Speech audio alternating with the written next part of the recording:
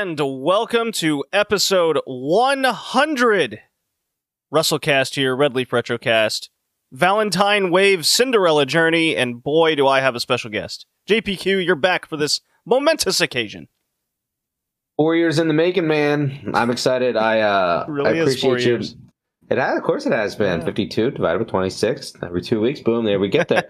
And here we are. Right, we've made it. You've made it. I've been fortunate enough just to come on a couple times to help with the buffoonery. But you've been holding it down now, man, for the better part of 4 years. Proud of you. That's a huge accomplishment. Yeah, it's the grind is real, and it's a lot of fun.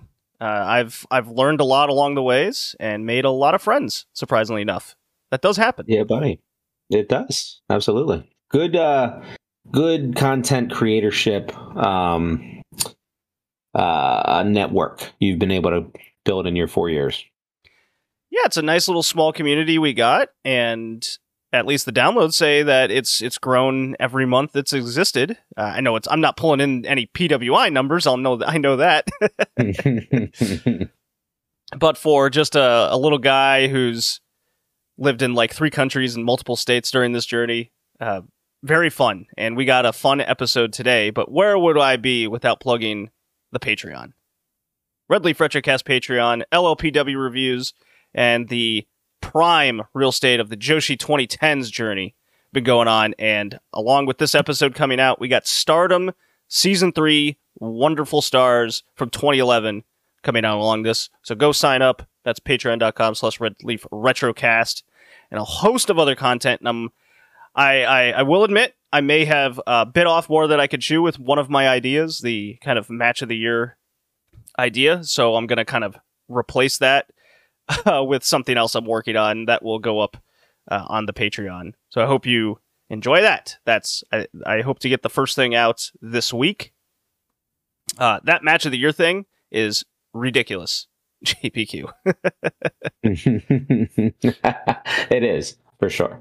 It's absolutely nuts because all those matches in the 80s, they all go like an hour. So I gotta watch like 100 of these things to really get a good feed on it all. Yeah, I mean, look, there's a reason we don't complain about 15 or 20-minute draws. It's because when you're watching 60-minute, all the way back then, you learn to appreciate the 20-minute draw. Yes, indeed. Okay, on this podcast today, we're going to clown on some Noah here in a little bit. We're going to clown on some AAA, even though I had fun watching it. And then it's a lot of Joshi talk, especially Stardom, and we're going to talk some Wave, JPQ, your neck of the woods. A big fan of the Wave. Let's hang 10, brother. Yeah, and then one of my favorite promotions, WXW, the 16 Carat tournament's coming up, which I'm very excited about. We'll do a nice little rundown, and then just a nice little recap, short thoughts over Dragon Gate, AEW, and New Japan. How's that sound? I love it. It sounds good. Sounds great to me. Yeah, I think it's safe to say the Joshi talk will take up a brunt of this. I would assume so, yeah. Alrighty. So, Noah happened. JPQ. I saw it on the timeline. Seems to be a good topic of discussion to begin the show with. Yeah, so here's the thing. I get requests and questions all the time why I don't cover Noah on this podcast, like really at all. And it's really it's kind of the same reasoning I give the AJPW is I'll watch like rave reviewed matches every now and again, but as for covering the promotion, I just don't have a lot of nostalgia with the promotion. I don't have an interest with much of the rosters that they got. And I already watched New Japan for the most part, and kind of doubling down on a promotion with a kind of similar, I don't want to say style, but similar booking patterns and all that. I like variety when I watch different things. That's why I watched DDT for a full time last year, for example. But I do cover Dragon Gate. I really love Lucha Libre and the style, and mixed with kind of a Japanese style. So when it comes to Noah, it's really not my thing. But then again, I have issues with it, and there's a lot of parallels to a lot of my critiques with the Joshi scene, especially covering in the Joshi 2010s, where it's too often the quote-unquote old guard will big league or book themselves over, or they have booking power, whatever phrase or terminology you want to use. Noah has been riddled with this since its early days, and it happens to be way too cyclical with a lot of things, and you constantly see it coming. There was the big stink last year with Keiji Muto, Mr. Old Man, winning the title after a big, lengthy, very well critically received title reign from Go Shiozaki, and everyone who kind of jumps into the promotion new is so convinced that they're going to put someone over new, they're going to put someone over young, it's all going to pay off, and time again, it just never happens, and time is a flat circle with Noah. That's what kind of put this promotion in the doldrums and issues, at least from a booking perspective, in the early 2010s. Sound familiar? When Misawa and Kobashi and a lot of these guys just wouldn't put that young generation over, wouldn't have the confidence in that next generation taking over, and then it just really hurt. I mean, Noah's been close to closing multiple times over the last decade alone, and if it wasn't for Cyber Agent coming in, they would have been closed, essentially. So here we are, cut to February 2022, Katsuyuka Nakajima, a guy I really love watching, a young guy, the surrogate son, we'll call him, of Akira Hokuto. Perhaps you've heard of her. Yep. Yeah. Know her. Yeah, he was in the midst. He just got this title like a few months ago, and here comes a dude from the Enochiism era. He's an ex-shooter, and he just beats this guy. And the way he beats him is just... are you familiar with how he beat him, by chance? No, I'm not. All right. Well, let me describe what happens here. He powerbombs Nakajima. He punts him in the face, puts his knee on his chest, and pulls him up at 2, gives him another power bomb, and kind of, well, fucks him in the ass as he pins him. Masato Tanaka comes down, another guy, maybe you've heard of him. He comes down, pours beer all over his face, and challenges for the title. So there you go. 51 years old, beats the young guy, and sure. Time is a flat passion, circle. it feels like. Oh yeah, it's very damaging, and if you just see the kind of outcry, not just on social media, but this is why the attendance is so low with Noah, and I've been kind of the guy since last year where people are so convinced that Noah's this hot promotion, and there's no metrics that suggest it is. And this was another example. They drew sub 700 for a major title match that had a big title change on it. And if anyone thinks this guy is going to put someone over that's young and fresh and new, Noah's not built for that. It won't happen. And it will never happen. And that's very unfortunate. And this is very reminiscent to what us Joshi fans and women's wrestling fans have been going through for the past, 25 years, essentially? Now, knowing that Fujita now has the title, mm-hmm. what options do they have for pathways moving forward? So the only pathway they have is he gets injured and vacates it, which is very popular. That's a very popular one. Cut to Keiji Muto breaking his hip because he's old and vacating the tag titles. Yeah, but that was real, right? No? You never know with this man. Supposedly it's real. Fair enough. Living the life, man. Yeah. Living that kayfabe life. If reports are being believed, it's definitely real, and it really screwed up a lot of plans. If you read the reports that were coming out of Noah, that they were building up to a double title match with Fujita and Keiji Muto. Title for title. Yeah, that was Voices of Wrestling. Yeah, right. Yeah, they're the ones that came out with that via their own Patreon. So the other options is the other popular one, which is the guy who has the booking power, inmates running the asylum, choose the guy that they believe is worthy to drop the title to, and that comes down to essentially 2 people on the entire Noah roster. It's Marufuji and Sugiura, who are both pushing 40, 50 years old. Hmm. Muto dropped it to Marufuji, transitional reign, Nakajima took it, and now Fujita has it. I expect something exactly the same to happen, barring injury. Okay. I mean, it seems to be like the path they've been on for a little while now, huh? Yeah, and that's why despite putting out good to great matches in their main events and semi-main events, there's just too much of this roster that's of these old dudes that just do not want to look at the lights under any circumstances unless it's to each other, and even then, they're going to double countouts, time limit draws. It's very egotistical, and the problem is Keiji Muto. Once upon a time, he was an actual draw and a legend of the wrestling industry. Like, he actually has some merit to him, whether I like him or not. Fujita and these other dudes in there, they've never even had remotely the success that Muto's had. So it's very unfortunate. So I was joking about it with a couple guys on the Discord. Like, if this dude wins, we're just gonna laugh because you see it coming.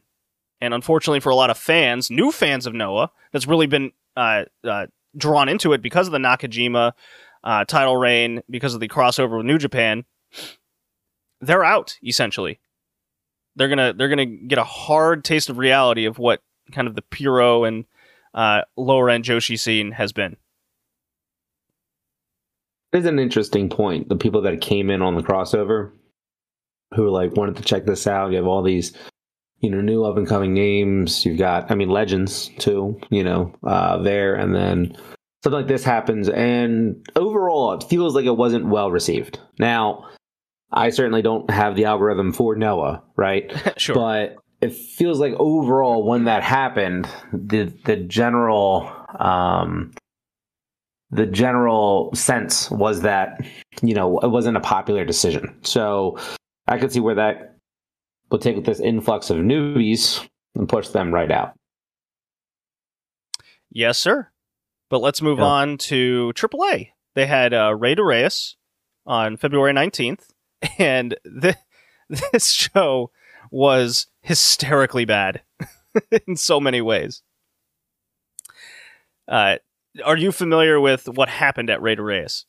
No, I missed all of Rey de Reyes. I've been, that weekend I was out pretty hardcore with strep throat. Oh, yeah. So I missed everything that weekend. Yeah. Yeah. Well, you're also a busy guy too, on top of it. That's very true. So this was a heavily advertised event. They have a brand new English broadcasting team. They're on Fight TV. A lot of people checking it out. It's Johnny Superstar in the main event against Vikingo. Pentagon was going to be, he's in a match there. There's a lot of drawing eyeballs to the product. And it wouldn't be AAA without just constant fuckery happening with awful booking. It was raining during the entire show, essentially. Okay, so I saw the picture of this main event, the mega title. Yeah, sure, John Superstar. Yeah, what do you think of that name? I think he's running out of names, right? And that everyone he's smart in the sense that everybody gets a licensed Johnny name for every promotion, but eventually you're gonna run out of names. I don't think he can. I don't think he will. Why would he just use Johnny Lucha? Something like that. Well, Johnny Mundo's under Lucha Underground. Lucha Underground, right? Yeah. But again, isn't that AAA? Well, yes and no. Kind of. Nah, I guess it really wasn't, but it kind of was. Maybe it was just a talent exchange thing. It was like the same ownership, but under different. I can't speak on it. Clear it's been years. I've forgotten. Yeah, I forgot. There's something there. I forget what it was. Yeah, it's wild. So the two commentary teams throughout the show were talking over each other. They didn't know how to separate the audio. Oh boy! Okay. Oh yeah, we came into the show mid-match, the dark match, which wasn't supposed to happen. It wasn't supposed to air. Even in Mexico, there were reports where they missed the first 3 matches on television. Oh, jeez. Yeah, it's just up and down. It's a disaster. Along with false advertising, right up until the show, Phoenix was advertised as he's wrestling, and he goes, "Nah, I'm hurt, whatever. You'll just have Pentagon versus Drolistico. Yeah, I mean, he dislocated his elbow a couple weeks ago. I think we all kind of figured he'd probably be out on the shelf for a little while. Yeah, that was a month and a half ago now. Yeah. Yeah, it's been a hot minute. But I'll take some positives here because I could clown on him all day. Not a psycho clown, but just a regular clown. I'll just clown on him. The positives are the mixed tag team title lumberjack match. I'm ignoring the nonsense of the lumberjack and the straps and the referee tomfoolery that gets involved. I want to talk about La Hydra, Sexy Star in this match. I thought those two in particular really delivered. Chick Tormenta, pretty slow, but when it came down to Ares, Viano Jr. 3, Viano 3 Jr., Octagon Jr., like all these people were doing phenomenal stuff. So if AAA could find out to get rid of all the fuckery that they just seemingly have to do, then we could be in for much better things. And even so, the 5-way contender match with a lot of the women wrestlers, Lady Flammer, Keira, Lady Shani, Marvia, they all looked great. There was a Spanish fly off the apron to the floor by Keira. I think it was Lady Flammer who did a tope con hero through the ropes, and they did this crazy move so they're out of the match angle. So at least they did something with them. So in the terms of the women's wrestling, minus Chick Tormenta and Taya Valkyrie, all good stuff from their end. I can't speak enough about how positively to their in-ring game that they had. That's good. There is something to be said that Mexican women's lucha libre doesn't get enough recognition worldwide, right? Like, you hear a lot about Joshi. For a while there was even chatter of the UK scene coming up back like 2018, 2019, and they were kind of building the cornerstones for what could be a good women's push in Brit Rest.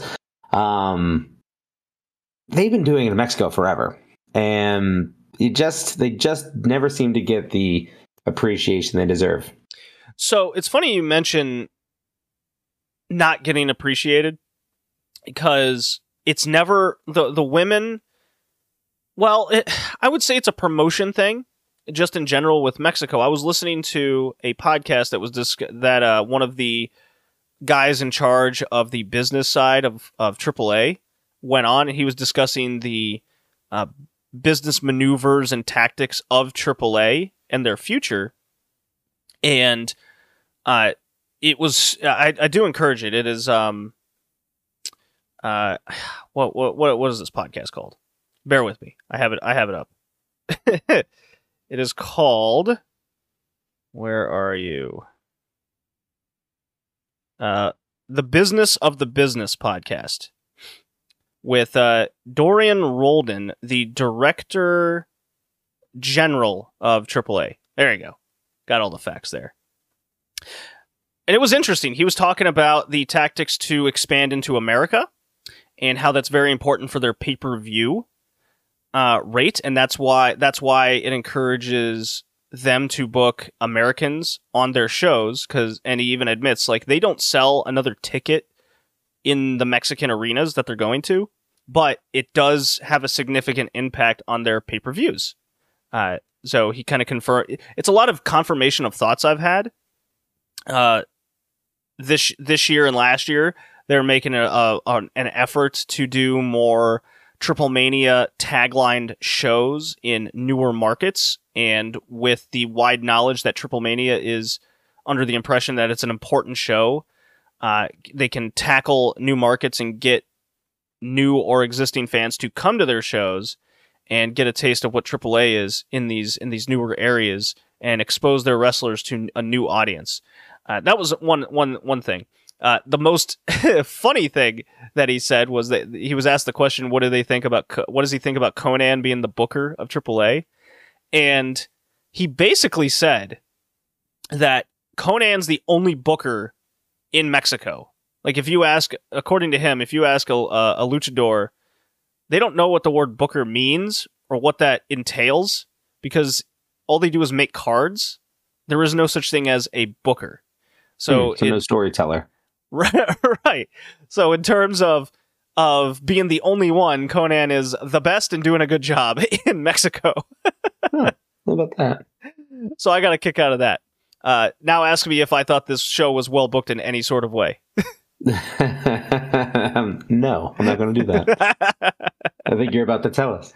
Yeah, the answer is no. It's atrocious, and it's always bad. And this is another promotion where it's filled with a lot of dudes that don't want to eat falls properly or put guys over. There's like in Mexico, there's families that don't want to lose. It's like Dragon League or Listico. As long as they're in Mexico, just we will not fall kind of mentality. We've hit a new tier. Yeah, but that's a long-standing tradition in kind of lucha libre is families and family ties and whatnot. But as for the rest of the show, Pentagon Junior Jalisco had a great match. They were on their way to an even better match, and then Dragon Lee just kind of hit the ring for a DQ. So that sucks.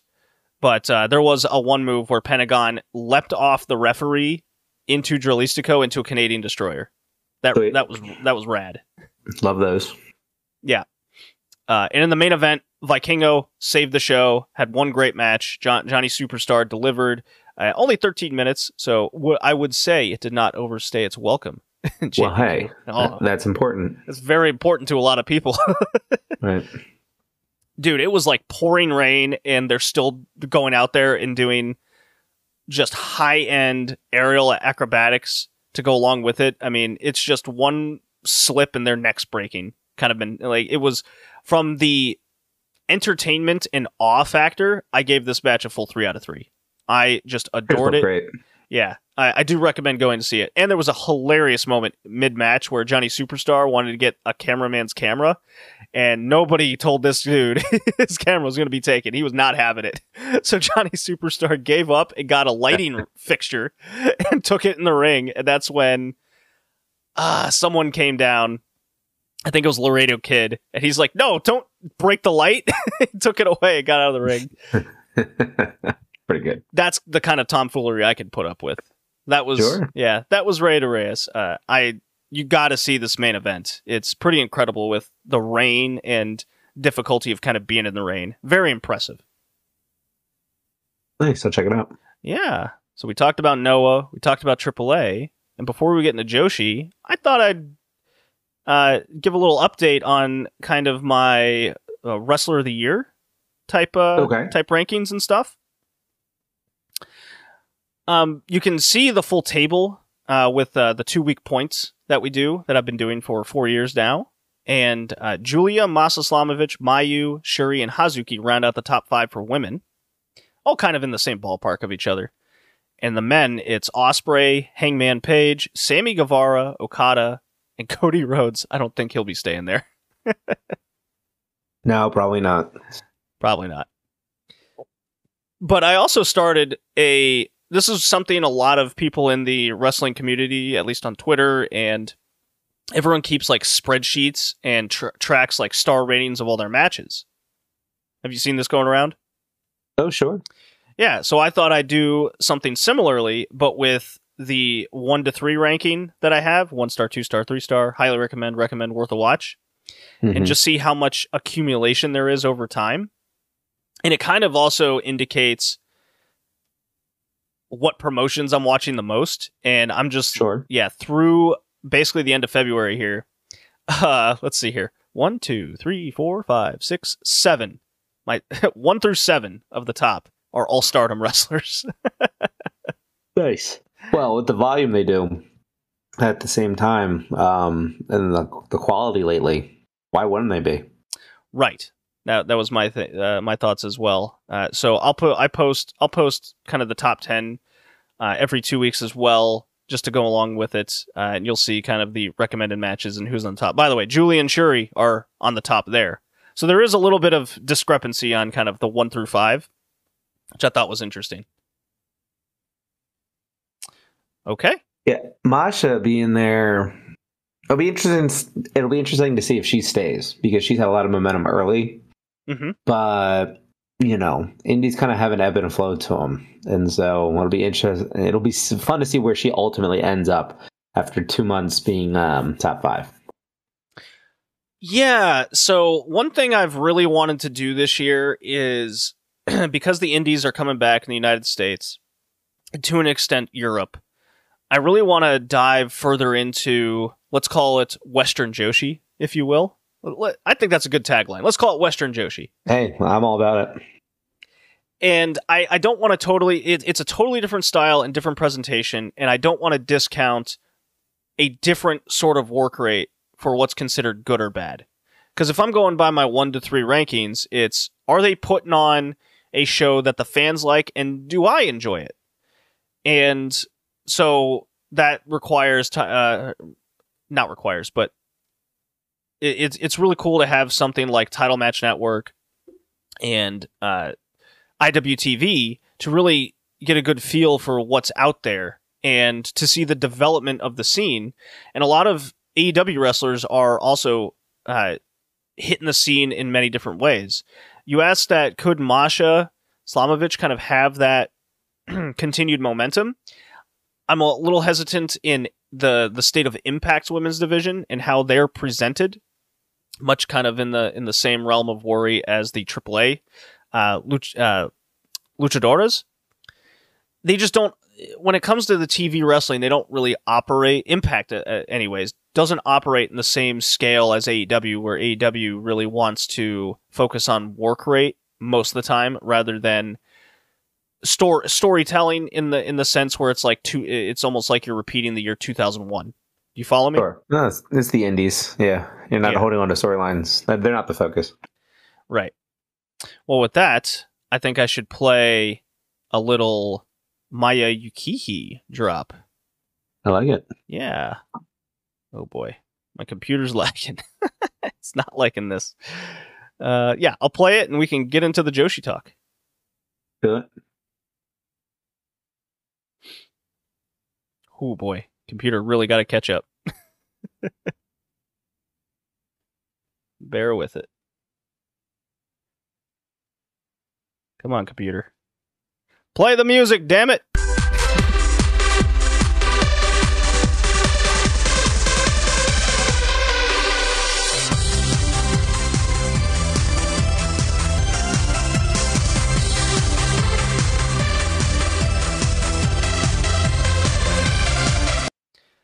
All right, JPQ, it finally did play.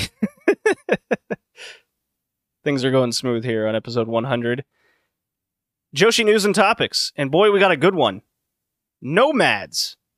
It's a show that's happening. To my understanding is it's put on by Natsu Sumire. She's coming back after 2.5 years. I believe that's the amount of time that's passed since we last saw her. And it's right before the pandemic. Yeah, it's an entire... Was it just before or after? Just after. Yeah. And it's a show that's being put on that's entirely of freelancers, people without a home, quote unquote. It's kind of their thing going on. Some names include Sariano, Maya Yuki, Natsu Sumire. I assume she's going to wrestle, maybe, perhaps. Miyuki Takase and a few others. What's your gauge on this and your positives and negatives? I kind of love it, only because it's assemble, but a different group saying we can probably do it a little bit better, make a little more money. It's entrepreneurial. It's something different from these freelancers outside of Natsu. We've kind of seen everybody kind of run the circuits and do the shows and have the matchups and compete for the titles and things like this. So this just adds another variation, another layer of the onion of all these freelancers putting something together themselves. Execution will be interesting to watch. Lighting, I think all in, but on a smaller scale. Are we going to get something we've never seen before, or are we just going to get another produce show? And if we get another produce show, how does that compare to the other ones? it's going to be interesting, right, to see how they kind of what their vision for this is. I like the I like this wave of indie shows coming through the last couple years. Before they were there just to celebrate people retiring or leaving and coming stateside or whatever the case. Now it's like a celebration of themselves. And I think that's a really neat place to be in, coming out of the last couple years, coming out of not complacency in the market. Like, I mean, we've had Stardom kind of separate away, TJPW to an extent, kind of their own thing. I mean, you can make the case they were separate prior, but further separate away now that they're in a cyber fight world. And then you have everybody else. And so this just feels like something fresh. I don't know if it's a long-term thing. I'm not going to sit here and say that Nomads is going to become a promotion. Maybe it will, but I doubt it. And probably, one, if one goes well, two, if two goes well, three, and then they'll probably stop regardless. Because it's a lot of work and, come in, make some money, and you would think on some level they should be wrestling each other because there's 7 of them, and that could make for some at least quote 7 unquote. Yeah, at least 7. According to Natsu Sumire, it's also going to include colors. That's good. Yeah. Well, I knew Saki was part of it, and I assumed Shimizu would be there. But yeah, I mean, they could bring in a couple other. Why not? There's only a couple of them anyway. So you got 11, 12 right there. It could be fun. You know what I mean? Some dream matches, some hopefully not draws, but even if you do, you're kind of paying for it. I don't know, man. Like, I just look at it and I say, short-term thing, quick pop, make a buck. There's a lot of positives to it. So I was thinking about this from a number of different directions, both positive and negative, and also kind of fantasy hat wise. But the positive is the talent that's amassed here to put on a show like this. It's going to have a higher quality than a lot of produce shows that we're used to seeing. Prominence, I'd imagine so. is one of them. Even the color show. The negative is, unfortunately, I have to look at it from this perspective, along with everything else. Is when it just kind of further proves the scene has sunk so low. And it's not because of Stardom and signing people or anything like that. It's just it's just what we've been talking about over the last 10 years. Is none of these promotions grow in the way that they should, or indicative of making money the way they should, and that's kind of what leads to a lot of things, and booking leads to a lot of things. Are these wrestlers satisfied? So we've reached a point, finally, where one promotion is broken off and the others can't catch up, and you, at least through my eyes, no one's really making that effort to truly try. And so when we get a produce show like this coming out, and this is the excitement level that we're getting, rather than, say, the next big Sendai show coming on, once a month, every other month, it's just always just cards being made throughout the rest of the scene. So that's my negative to it. The other positive is these people do have the potential to do something special here if they so choose it. Obviously, a money backer is extremely important, and you could kind of say it's unrealistic, but it all depends on the wrestlers involved. Do they want to play ball with each other? And I lean towards the more positive outlook on that side, because when you look at the wrestlers involved, you don't have any of these wrestlers that have been in the scene for 20 years or more. So they don't have that background of like a Yumiko Hotta or Kyoko Inoue to kind of step on people's toes and take the spotlight away from people. You have Mayuki, who came up through Ice Ribbon, very separatist. You have Rina Yamashita, who's kicking it in Freedoms and various other promotions. These could be people hungry to do something special, and when you have someone like Natsu Sumire there, she's kind of a wild card in this. Does she have the mind for something more? And that's something I've thought about. There just needs to be someone with that ambition, like a Rossi Ogawa, that wants to do something special, and running 100 to 200 people in Shinkiba isn't good enough. I want to see someone with that mind, and just putting the fantasy hat on, this could turn into something better than just a Proto show that goes once or twice a year. Maybe. I mean, I think I like the this is happening because of where the promotion's complacency is. Right?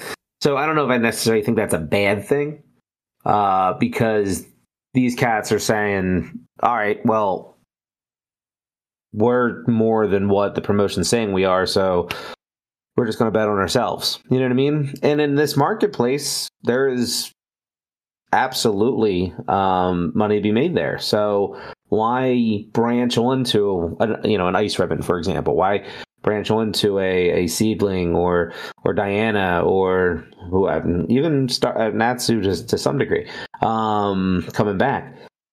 Why not go in on yourselves instead of trying to go back and be something in somebody else's vision, right? And I think that's where the excitement comes in, number one.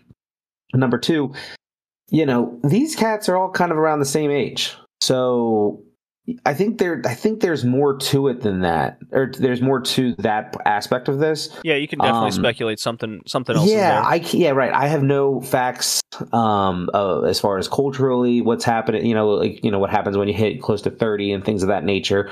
But there is a wave of top quality wrestlers that are all around the same age that aren't or either at the top and have been at the top for a minute, or have beaten everybody and they're not going to be at the top and they really don't have anything for them, so might as well just move them out, type of thing, or whatever the case is. They're here, and is it going to be a promotion? Is it going to be a standalone? Promotion day by day, right? Show by show, right? I like that everybody's kind of pegging Natsu as the brains of this thing, whether she's the one that came up with the idea, she's the one that brought it all together, she's the one that publicizes it, she's the one that's backing it through her other businesses that she owns. Who knows, right? Maybe they all chipped in together. But I like that a lot of people are saying, like, now that she's coming back, she's really kind of being the one behind the scenes pulling the strings, because then it does kind of open it up to a little bit more, right? If we know that it's not a collection of ideas and it's one person's vision, they're working with their friends, that could turn into be something special. I don't know where all this motivation's coming from. You don't see a lot of top talent a lot of the times working together outside of any promotion, right? Let alone all coming together and, making it work themselves. And so this is really cool. I think this is something that, just breathes life into the indie scene more so. Not because the indie scene's bad, but just because, you kind of know what you're getting. You kind of know your matchups, your rosters, and your freelancers. And so what's something different that the freelancers can do after they've worked every territory is go into business for themselves. And so a lot like how we started this, very exciting times. Well, the catalyst to all this is because all these other promotions are failing, more or less. Seedling is on... They just think they can go get a cash grab. Right? If they put on a show and they can make money on this while doing the Seedlings, why not? Yeah, for all we know, it could just be this one-off thing, and sure. It would just be a neat little show that they put on one time and go grab the DVDs. Yeah, sure. I like having fun with further speculation. Sure. Because that's kind of why we're here and doing this. Oh, yeah. Leads to more fun conversation. If these people have the ambition to do something more, it's really because a Seedling is on death's door. It's because Actress Girls closed down and now they're like reopened to another thing that's separatist from the rest of the scene. Oz Academy, aging stars, 40, 45, 50 plus with very little to show of the next generation. I mean, who's to say that if Ozaki hangs it up, that... Oh, that's Ozaki's show. I'm not going to say that ends with her, but it might as well. You know what I mean? Exactly. Like once she's done... People go there to see Ozaki, yeah. Yeah, do we see that promotion surviving after that? I don't. Pure J. The last time you heard of anything out of there? Sendai, Mako Sana. I watched them. I got their thing. Well, yeah. I'm not the best example for that, but I know your point. Yeah, Diana's still in the train station with God knows what going on. I mean, we're coming into 2022, and with the exodus out of Ice Ribbon, we're like, okay, Wave, maybe they can do something. And They're just gonna have some fun, yeah. I mean, we'll get into a little bit of Wave, but I think everybody has their crowds, right? Like, I think that's the way you have to look at the Joshi independent scene. no, I understand. And I get that. collecting more crowds, but there's a lot of reasons and a lot of factors, right? And you do a great job of going through a lot of those reasons and a lot of those factors, right? Things like a couple of these promotions either died or came together. You could have one that appeals to a lot, and you could make a lot of money, right? Or a lot more. Or the way the promotions are spread so thin, it can only allow for so much to be done, right? There's a ceiling on how much your earning potential is when you're stretched so thin, so you're running the same cards or you only have a roster of 5 or whatever the case is. So I get all that, but I also think they all speak to a very specific kind of audience, and I think some of them are going to fail just because the people that started them aren't there anymore. Like, Nane had her people, you know what I mean? The people that were going to come to see Nane, and as that generation or group of people, that age group, that like-mindedness, whatever it is, right, have now started to not come to the shows or whatever the case is, the new ones aren't there, right? And it's because there are no new Nane fans, right? Really, and I mean that, and again, I don't want to be hard on Nane. Let's talk about Oz Academy, right? Pick any of the Joshi promotion. Diana is another good one, right? And so they're beginning to fade out because they're just getting older, right? And the younger wrestlers or the people coming up. And again, we can talk about, well, this is why you build, and this is this is what you've been preaching forever. Yes. For the last 50 episodes, right? Like, but it's but the reality is that there's a very specific crowd that that if you cater to, they're going to show up, and the guarantee of showing up, that, like, I don't want to make it seem like a negative thing to say that complacency, right? But that catering to of that fan base, right, is important, right, to make sure that everybody gets paid in this thing. The lights stay on another day. Where's the growth potential in it? That Riddle, outside of Stardom, and even TJPW, to some weird way, was able to crack that code, right, and move on. A lot of these other ones, we just got to accept that they're not. You know what I mean? Well, and it's then also just try to embrace it for as long as we can. Yeah, I mean, well, that's where my frustration comes from as a fan, is the lack. Well, that's why I like your take on Oz Academy 2011, 2012, because it's like, now you're not going to hold anything against Ozaki because it's 2022 and this is what Oz Academy is. But you go back 10 years and you say, man, you really could have been number 2. You could have really, this thing could have been a lot more than what it was. Like, you might have missed an opportunity to go mainstream Ozaki. You know what I mean? Which would have been incredible. Or just like you mentioned, the repeat audience, and we play the hits, brother. That's what we do. I know, but you pick a promotion, pick a genre. When you keep repetition to the same audience, it's a declination of that audience. And your job, if you want to continue to exist, is to create new fans. That's what wrestling is. It's to create interest and fandom, and you can't continue doing the same thing over and over and over again and expect different results. I don't think they expect different results. You know what I mean? I think they know. I don't know. I think they know exactly what they're doing. I know. But anytime I read some of these old interviews, and the words don't match the actions. Sure. I mean, there's this is what I'd like to do, or this is the reality I live in, which is much, much more than what's actually occurring. But, like, I don't know. I always kind of look at it like because again, it's the generation of promotions that we're coming out of are all kind of led by former wrestlers. You know what I mean? And so, it's like you sit there and it's like going to see Fleetwood Mac. You know what I mean? Like, I want to see the hits. I want you to play Rumors. I don't want you to, you know what I mean, branch into something new, some instrumental thing you've been working on the last 20 years. I don't care.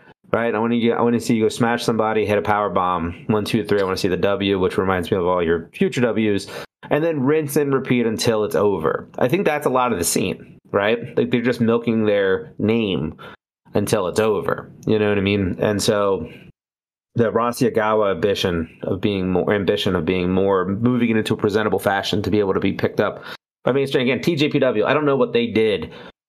They took character fun time wrestling and turned it into Cyberfight like number 2. It's like they did a great job. However they've done it, getting at least to some side. Yeah, Wave's on a little bit of an upturn now, but it's like, it feels like, not that Candle's going out because I don't want it to be a sad song, because I think that the Joshi scene is thriving overall just for like the dollars coming in this year compared to last year, I think in a lot of ways. Well, no.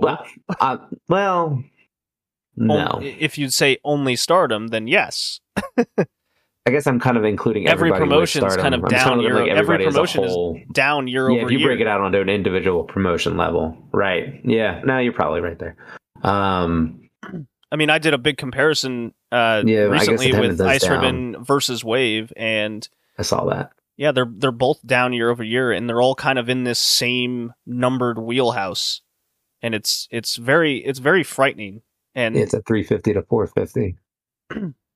Yeah, and that's something I brought up with Alex podcast or two ago, was there has to be a movement or at least motivation at this point in time, 2 years into this COVID era, and hopefully coming out of it soon, is if you're drawing 100 people, how do you get 50 people to show up? How do you get those 50 extra? You could play your hits. There's got to be something fresh and new. When I look at Wave and they're doing comedy matches with Prominence, while I look at Stardom and Prominence is in a major angled storyline with top talent, the news cycle tells me, and Google Trends tell me, that the interest is not the comedy part of it all. Yeah, but you can't sit there and compare the two. Sure, like I no. Like again, you're talking about two completely different business models. Right, right, and I'm saying one is a problem. It's not about being a problem. It's just about like where they are in their size now. Like you can't sit there and say that Prominence coming into Wave, for example, right? That's a mutually beneficial partnership right there. Prominence is trying to get in front of the Wave audience, and the Wave is working off the news cycle that Prominence just came off of, right? And they're trying to use each other just to get a couple fans to pay attention, in the tens. Yeah. Stardom is doing Risa Sera a huge favor by bringing them in and getting Prominence. Prominence doesn't benefit Stardom, really. You know what I mean? By that, bringing them on. There's no mutual benefit. Sure there is. The opposite, no. Stardom at this point, even if you're a Risa Sera fan, you know what Stardom is at this point. You know what I mean? You may not necessarily know what Wave is doing. If you're just a Prominence or you're a hardcore deathmatch fan, or if you're, however you become an ice ribbon transfer, whatever the case is, like at this point, you can't look at them the same, right? And say like, well, you can look at the difference, and Wave is shtick. Wave is always going to be shtick. And to say, well, they're going to die as shtick, yeah, you're probably right. But they're not going to change candle reference earlier, where it's a candle going out. I can see the wax. Yeah, I can see the wax just going down. The wax is light getting dimmer and dimmer. Less. Dimmer and dimmer and dimmer. And again, you just have to kind of accept that, right? Like it's not going to change. And so, to your point, so then that lends into, well, then I'm not going to invest in it. Yeah, I'll continue off of that comment then. Okay. I have a problem with that. I have a big problem with that. You always have. Yeah. Yes. Again, you've been very consistent with that. I don't want to see the candle dwindle until there's no more. I want to see the candlelight jump to a fresh new candle. If you want to have shtick, but I also want to see the excitement and growth into something bigger and better. And it could be 50 to 100 people more. I'm not asking for a whole lot. I'm asking for this attempt of trying, and I just don't see that through a lot of the scene. So when I look at something like Nomad, and could it be a produce show again, where it's just one and done, and it's a neat show? I'll say it again. Yes, it's probably going to be that. does it have the potential to be something more if they put on something good and get some, I don't even want to say significant, any money behind it. Could they continue doing something? They could. Will they? I don't know the answer to that. There would have to be a lot of money behind it to get, I mean, I guess not all 7, right? But 4, 5 to walk away from freelance work at this point. Well, they don't significant investment. Well, the thing is, they don't necessarily have to walk away from full-time freelance work if you're going to do a monthly show or a monthly show and a setup show. You're still looking at 20 to 24 shows a year. I meant more from like bringing in a backer and like turning it into something more. Like, maybe not exclusivity right off the get, but the idea would be to grow it to a point where maybe it would be. Well, I think the theme of the podcast today is keep the egos in check. If you can somehow keep those egos in check, keep a steady streamline of money at least coming to some extent, and I like to think that a lot of these wrestlers involved don't have those egos, and they want to do something special and fun, then go out there and do something special and fun, rather than just shtick over and over again where the candle finally goes out. Because Wave has already been there, unfortunately. Yeah, I hear good things about 2016. Anyways. Well, we brought up Wave. Valentine Wave, February 13th. You watched that whole show, right? I love that whole show. Yeah, 325 Corkin Hall. Bad number. But I'll say it. It was fine. I loved the main event. I absolutely adored the main event. That's what I want to see. Haruka Omasaki, Kawahata, 10-minute draw. Hey, fine. No problem with that.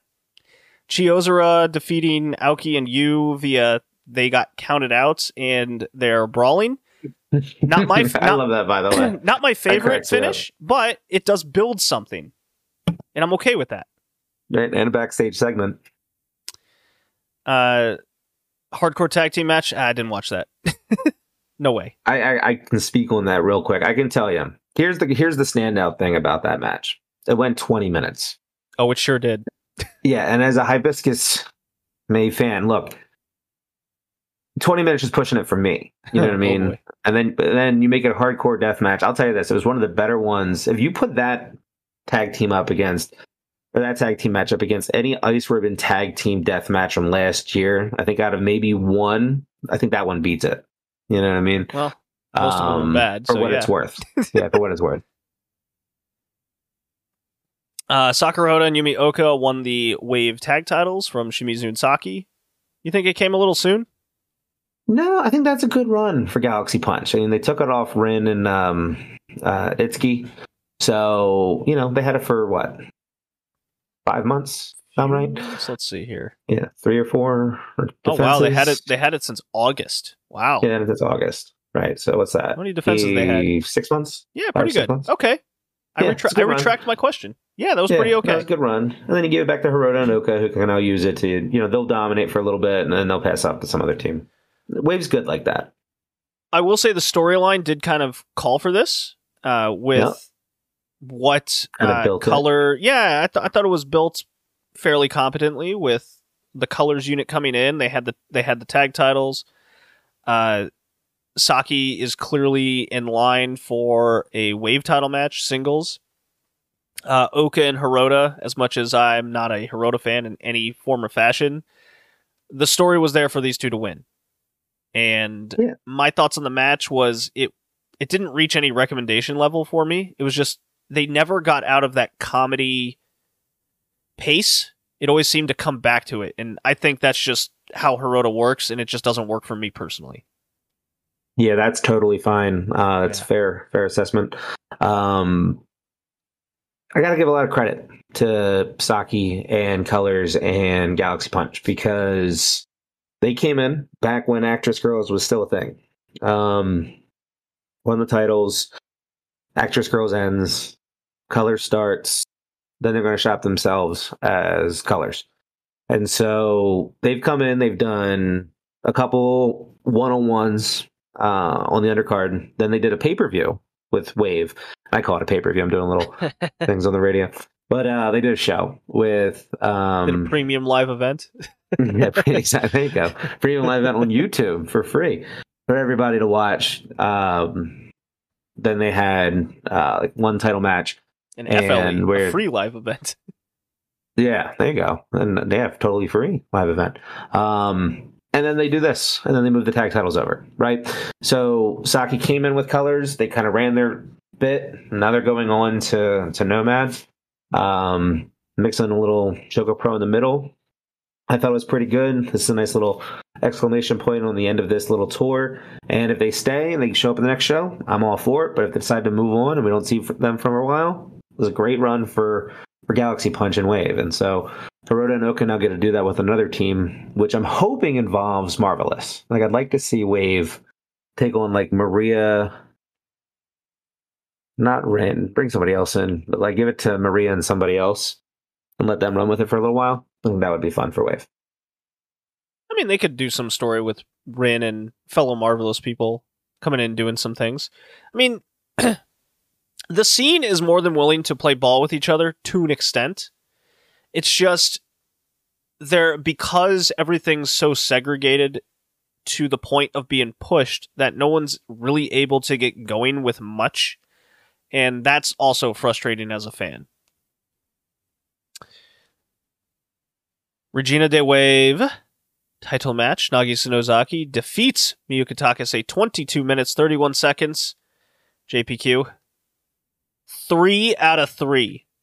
I loved this. I went in with an open mind, and I tell you what, Nagisa Nozaki is putting on the best work of her career right now. I'm saying that right now. She's had some tough times over the last 10 years, to say the least. Whew. And it really feels like she's about to embark on something special here. And I don't think Saki should take this title from her. I think we can build something up bigger and better and keep it going. I think this is a good time for her to... I was thinking Takase or Saki should take the title, but coming off of her last couple matches and how she's being booked and presented, I think you can't really do much better than what they're doing right now. And I think from an in-ring perspective, this is, again, the best work she's done. This match was no exception. I do wish she would have a kind of killer finisher she develops. I think that's needed in her game because she's a lot of running boots. She's a lot of that. Sure is. Yep. But in this match, what really drew me in was the pacing, and Takase's really good at it. Lots of fire from both of them. Stiff forearms, slaps, and there's the moment of the exploder suplex where Nozaki just dunks Takase on her head.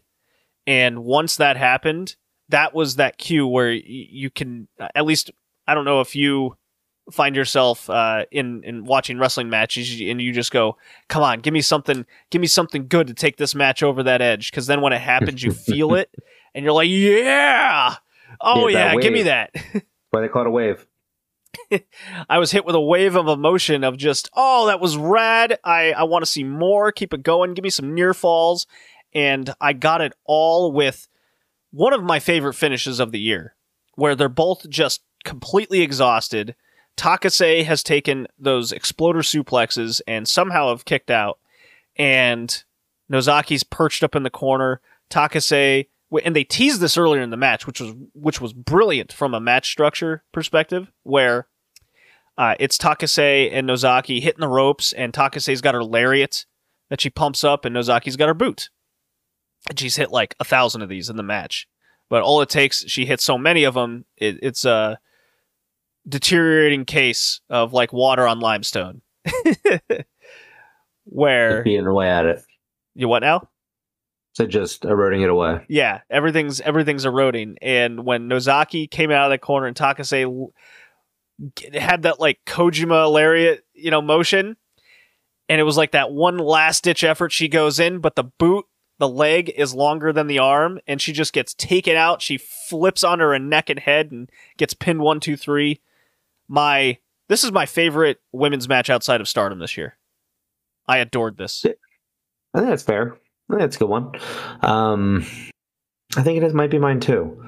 This is what Wave does, man. Every couple shows, they'll surprise you, and they'll put one together that, whether it's hyped well and then executed well, or just blows you away with, no going into it, no expectation, and then holy crap, what a nice wrestling match.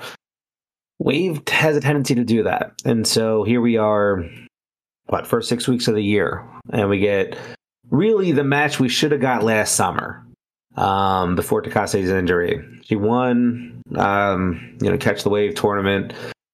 Nagisa was champion, and this match either could have happened, or we might have even seen a title change back then. No, Hirota was champion at the time.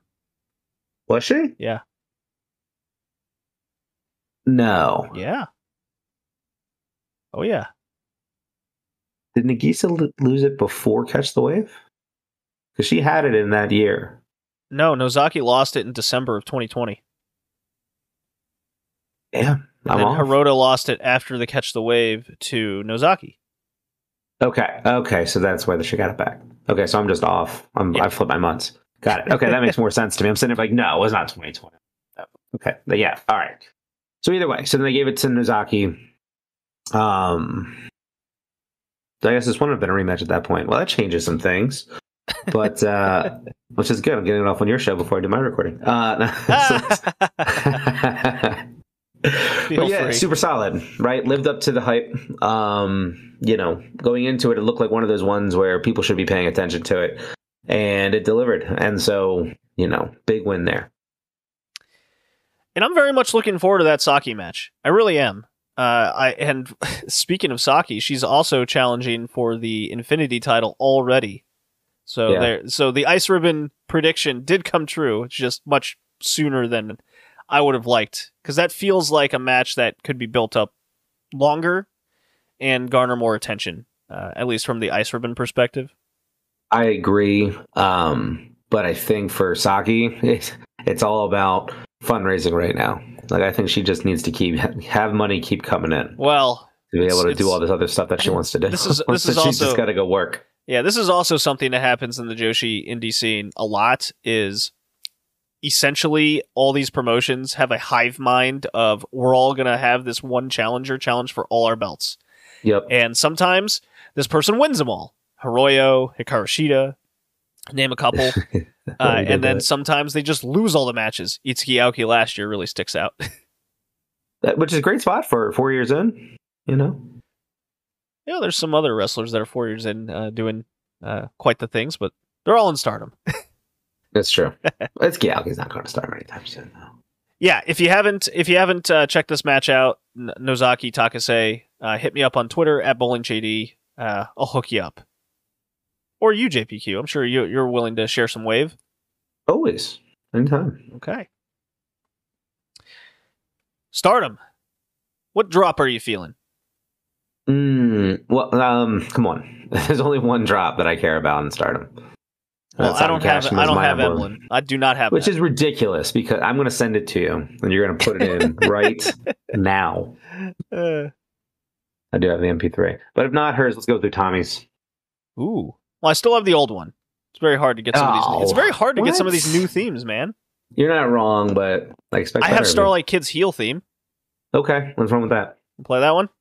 Yep. You know what? She's kind of earned it. Yeah.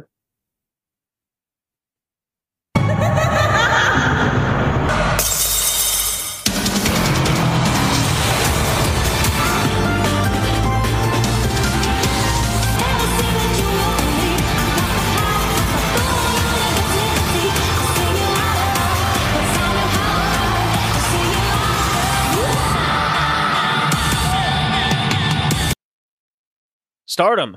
Holy shit. This promotion's on fire. It's been on fire. It's crazy. So it's crazy.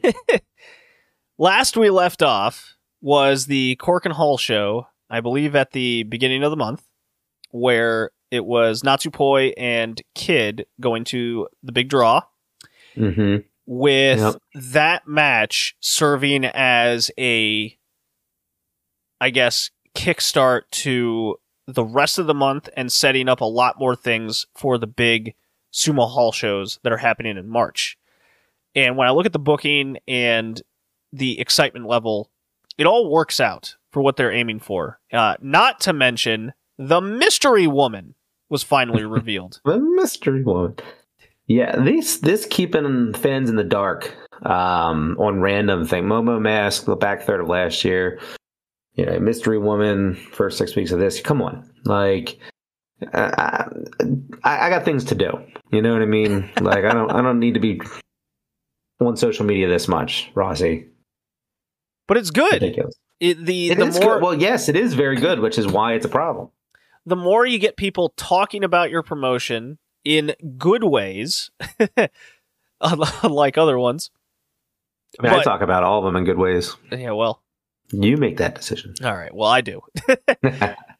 So we're at the press conference, and this press conference I think it did everything right with the exception of Rossi just blurting out the name. And then Kairi, all caps, then slowly really takes the hat down anyways.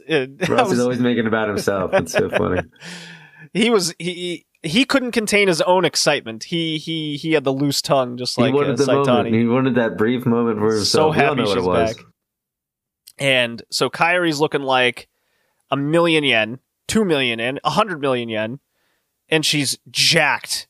JPQ. Yep. She's getting them gains. She's got a gym now. She's got that was just as much of a marketing piece for her and her gym as it was for Stardom's branding. Incredible. And she's, for all intents and purposes, going to be a full-time wrestler.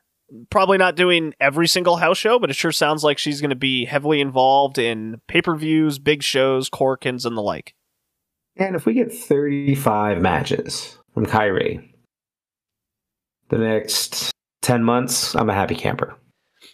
I mean, that's more than we get in the Western Joshi scene. More than we get in the Western Joshi scene. I think that's more. I mean, I would be cool with 25. Like, you know what I mean? Like, I don't want to be the 40 or bust, but it's one of those things where it's like you wouldn't see her that much anywhere else. Even on the Indies, I don't think she wouldn't want to hustle and bustle that much. No, yeah, no chance. So she's back in Stardom, and they don't waste any time.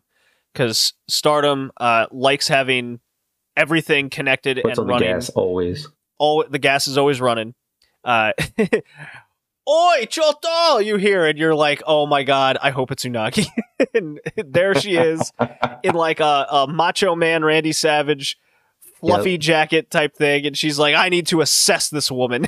She's hilarious. It's the best. She is the best. She is hysterical. Like... again, it makes sense on the 100th episode that you and I are talking comedy shtick in Stardom because that's where all this started. But she does it so well. She is so funny. People talk about the actress part of Joshi wrestling, and there certainly is like a lot of examples of that and a lot of promotions. I mean, actress girls being a promotion around it, right? But my goodness, you talk about the comedic timing of Unagi and her aloofness when she's out there doing her thing. It's incredible. It cracks me up every time. She's hilarious. So Tam is there with her. They're talking about, I've never heard of this WWE thing. I've never heard of this Kairi Sane. I have no idea who you are. Me neither. And Tam's like, all right, hold on. Pump the brakes. The gas has got to get let off here. Unagi, go sit over there. And Kairi's not having none of this. She goes, all right, you guys want a tag match? Let's do it. I want Mayu. And she gets the jacked hammer out, a.k.a. the Kairi back fist. You like what I did there? I did. That was nice. Yeah. I know you like a good punditry. Always.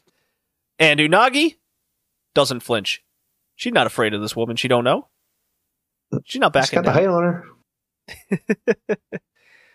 Fantastic. And then it goes back to the press conference, and who should jump her but Oedo Tai? Starlight Kid, Tora, Momo. So they set up two things with Kairi immediately, and that cuts into the Korakuen Hall show that they set up with the big Prominence tag match and the artist titles. And I just want to keep talking about Kairi here. Get all the Kairi talk out of the way right now. They gave us a Mayu match right off the get. There was no with the Mayu will tag, we, won't we. It was just like, boom, Mayu's going to be involved. And it's just like, yay, they're still friends. Yeah, and from what I can tell, fans are happy. They're like, this is great. I'm excited. We've been waiting for this since she signed with WWE. We're like, can't wait for you to come back. We hope you make a lot of money and then you come back and buy out Rossi. Yeah. Or whatever. Yeah. So, post-artist title match, Starlight Kid's doing a beatdown on Natsupoi. Who does Natsupoi look up to more than anybody else? Kairi. And Kairi comes out to the save looking like 200 million yen. Good God, she looked great. She's got the nice high boots with the heels. Are you a fan of those? You a boots guy? Sure. Yeah. Sure. I'm definitely a boots guy. Always fun. Yeah, I'm definitely a boots guy. And they cut promos against each other. Looks great. Starlight Kid acts like a fucking cat on the ropes and gets Kairi out there, and she's like, whoa, hold on. I got these heels. Slap, and Kairi goes down, hangs upside down like a cat. She's like, I'll see you there, girl. So it's her against Starlight Kid on the second night of Sumo Hall. What a huge match that feels like, especially after the, I guess, year now, or at least 9 months of the rise of Starlight Kid to get to this kind of post that she has. Yeah. I know a lot of people are going to say, like, well, them setting this up and then what, may happen coming up might be, too transparent. But I don't know how you look at it. I don't know why the opportunity to put SLK in a ring with Kairi is ever a bad thing. You know what I mean? Like, height alone, that is a good silhouette matchup between those two. And SLK being on fire the way she has been the last, 4, 5, 6, 7 months is only going to add to, what that big feel type of match could potentially be.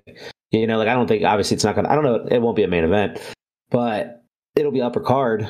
And now you've got a good amount of time to build, the story between SLK and Kairi. That's going to be fun in the next 3 weeks, right? 4 weeks. And even what's happening coming out of that is left with a lot of questions because, spoiler, Starlight Kid lost the high-speed title, and that more or less frees her from that division. Frees her from it, right? Or and the opportunity. You could make the case that when this happened, and some people did, I'll give them credit, this is going to happen, so then, this is happening, so then this will happen, as in, SLK loses the high speed. And I'm like, good. Kairi does not need to be, and that's nothing against the high speed. I like the high speed division. It's great. But Kairi versus SLK should be like co-main. Boom. We should be rocking and rolling with it. And then it should be Azumi versus Natsupoi or something like that for the high speed. I think that's where we're headed, and that's really nice. Well, Momo Watanabe, I mean, everything kind of comes full circle here, and it all makes sense, is Kid loses the high speed title. Momo wants the tag titles, teases a partner, and she announces it's Starlight Kid. Well, Starlight Kid's in the mix with this Kairi angle coming out. Is it possible we get a Kairi Mayu tag title run, or they go for the tag titles and fail? I mean, there's a lot of different directions that they could go with all of these threads coming out from one center point, which is this Kairi press conference. Everything is built off of that. You gotta have Kairi Momo at some point. You gotta build to that. I would assume rather quickly, and probably in the next 6 months. Oedo Tai allows for some flexibility, right, to be able to get in there and go back to back with their faction. And Momo was there when Kairi was there, right? Yeah, for a year, 2 years. Yeah, a lot of these people were teenagers. Right. This is like she's coming back and testing. You know what I mean? She's getting tested. So everyone's assessing Kairi. That's got to go. That one's got to happen. So I don't know. It's a lot. There's a lot of fun spec. There's a lot of not dream matches because they're going to happen because she's signed, but there's a lot of intrigue around the pathways and the stories and how we get there. That's what Kairi does, and that's why it was such a big get. And so, really stoked for her return. I'm really glad they're doing a lot of these types of matches right out of the gate for another reason. We don't know the state of Kairi. We don't know how long she has left. And why waste any time when for all let's You got let's it for put a year. You got it for a year. yeah, if you got her for only a year, then let's make that year fucking awesome. If you got her for 3, that's still only 3 years. It's not as long as you think it is for anybody. So that's really nice to see as a fan. Is we're treated to a heavy hitter coming back doing heavy hitting things instead of putzing around for. I mean, I'm all for long term storytelling. Long term can be 2 months. Long term can be 1 month if you build it right. Long term can be her versus Mayu. You know what I mean? Right. The story's already there. Now. Right. Yeah. Like, but from now and then, she can wrestle everybody on the roster twice and have a Mayu tag run 6 months prior to the turn. Sold. Yeah. So Sumo Hall looking excellent, and we'll continue talking about some of the matches at Sumo Hall as we go through a lot. At Korakuen, back to there. Prominence. Tekla and Julia go to a 20-minute draw against Risa Sera and Akane Fujita. And Akane did something great. Nice little touch where she came out with the goofy little Austrian title. Oh boy, there's a flub. Right, remember. Remember Ice Ribbon? She took it from her. And here we are. Did. The match started a bit slow. It really looked like, at least from Tekla's standpoint, she was a bit hesitant. Because she is a Stardom wrestler, and she left Ice Ribbon, and there's weird angles going on between them, which is filled with a lot of question marks. But as soon as Shuri got in this match and kicked the shit out of Akane and Risa Sera, that's when Tekla goes, oh, okay, I guess they're cool with this. They're all in. Everyone's here to make some money, grab that bag, and make something count out of it. So at first I was like, you couldn't have just pinned Tekla. It really felt like they should have done that, but the story's not about that. The story is about Risa Sera and Shuri, which I found interesting. And could they do something with Tekla and Akane again? Sure. I wasn't a fan of that match they had. I thought it was kind of junk, mostly just a lot of miscommunication. But from the perspective of this really feels like Prominence is being set for something up after Sumo Hall. They look like they're going to be something longer than just a couple months. And that's what makes me excited. Yeah, I think Risa Sera's probably sitting there like, we'll work with Stardom as long as they want us working with them, right? I mean, and that's just from like a financial aspect. You know what I mean? Like, if you're willing to, keep us around and do all these crazy programs, fine. And I think there is a lot to be done with Shuri and Risa Sera, right? And I think Shida is in play down the road if she doesn't go back to AEW. Like, if she sticks around Japan for more than a year, not now because she got Ice Ribbon now, but after the Ice Ribbon run, and then you give it a little time. If she's still in Japan, I could see her matching up with her old friend Shuri in some capacity. I'm totally fine with this. Use Risa Sera, Shuri bit right now. Keep the story on Julia and Suzu for that match. And Prominence stays, in the where they are, and I'm okay with that.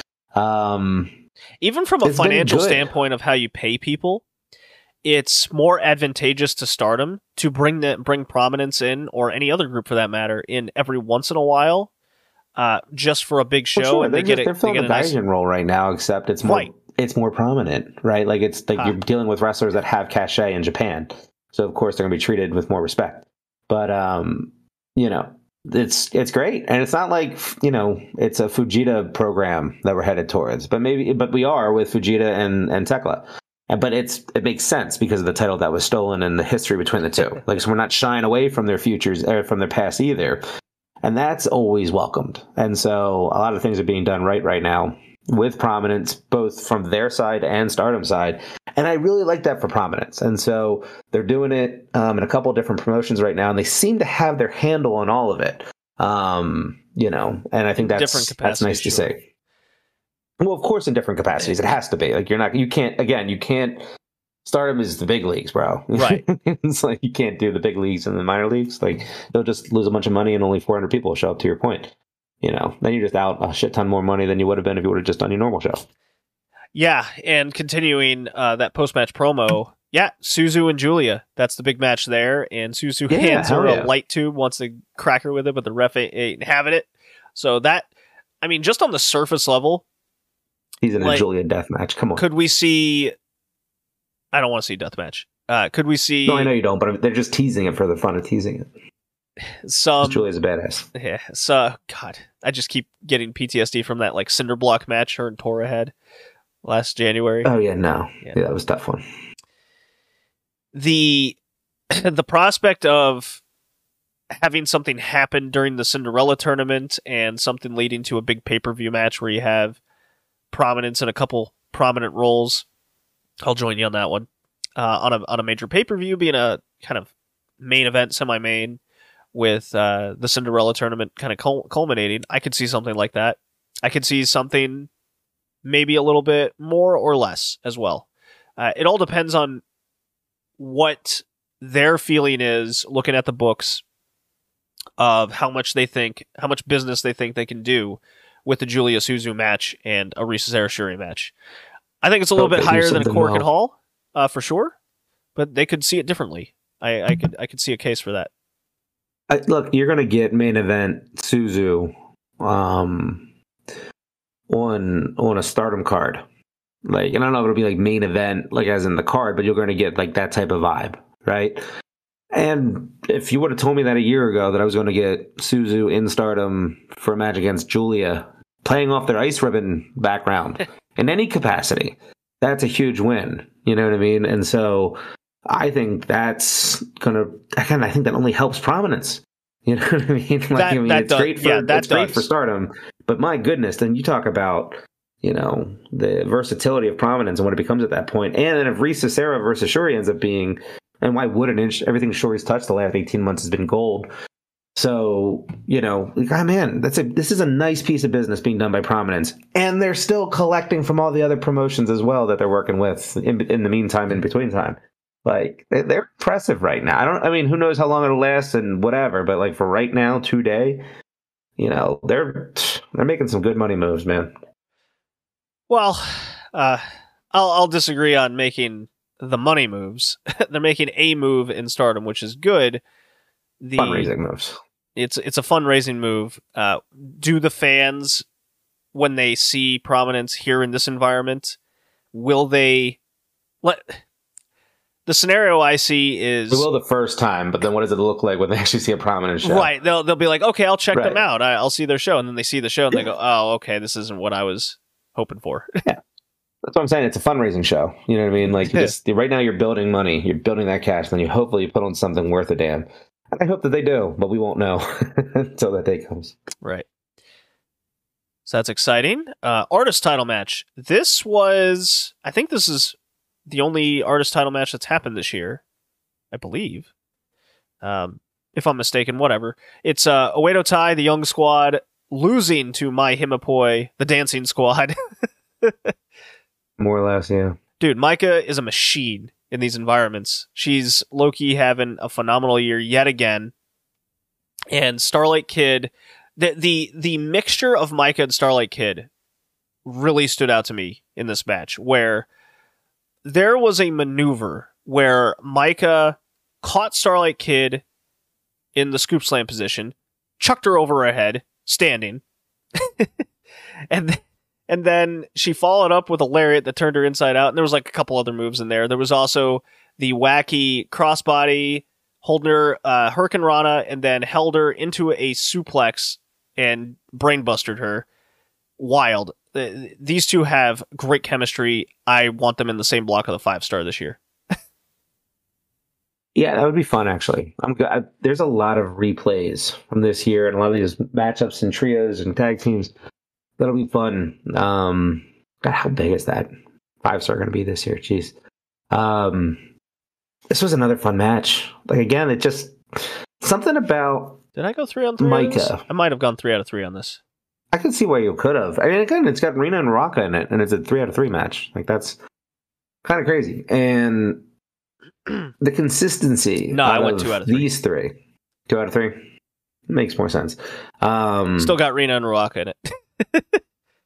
I mean, it stands the way it is. It's like it just blows me away. Like Himeka, Maika, and Natsupoi as artist Stardom champions.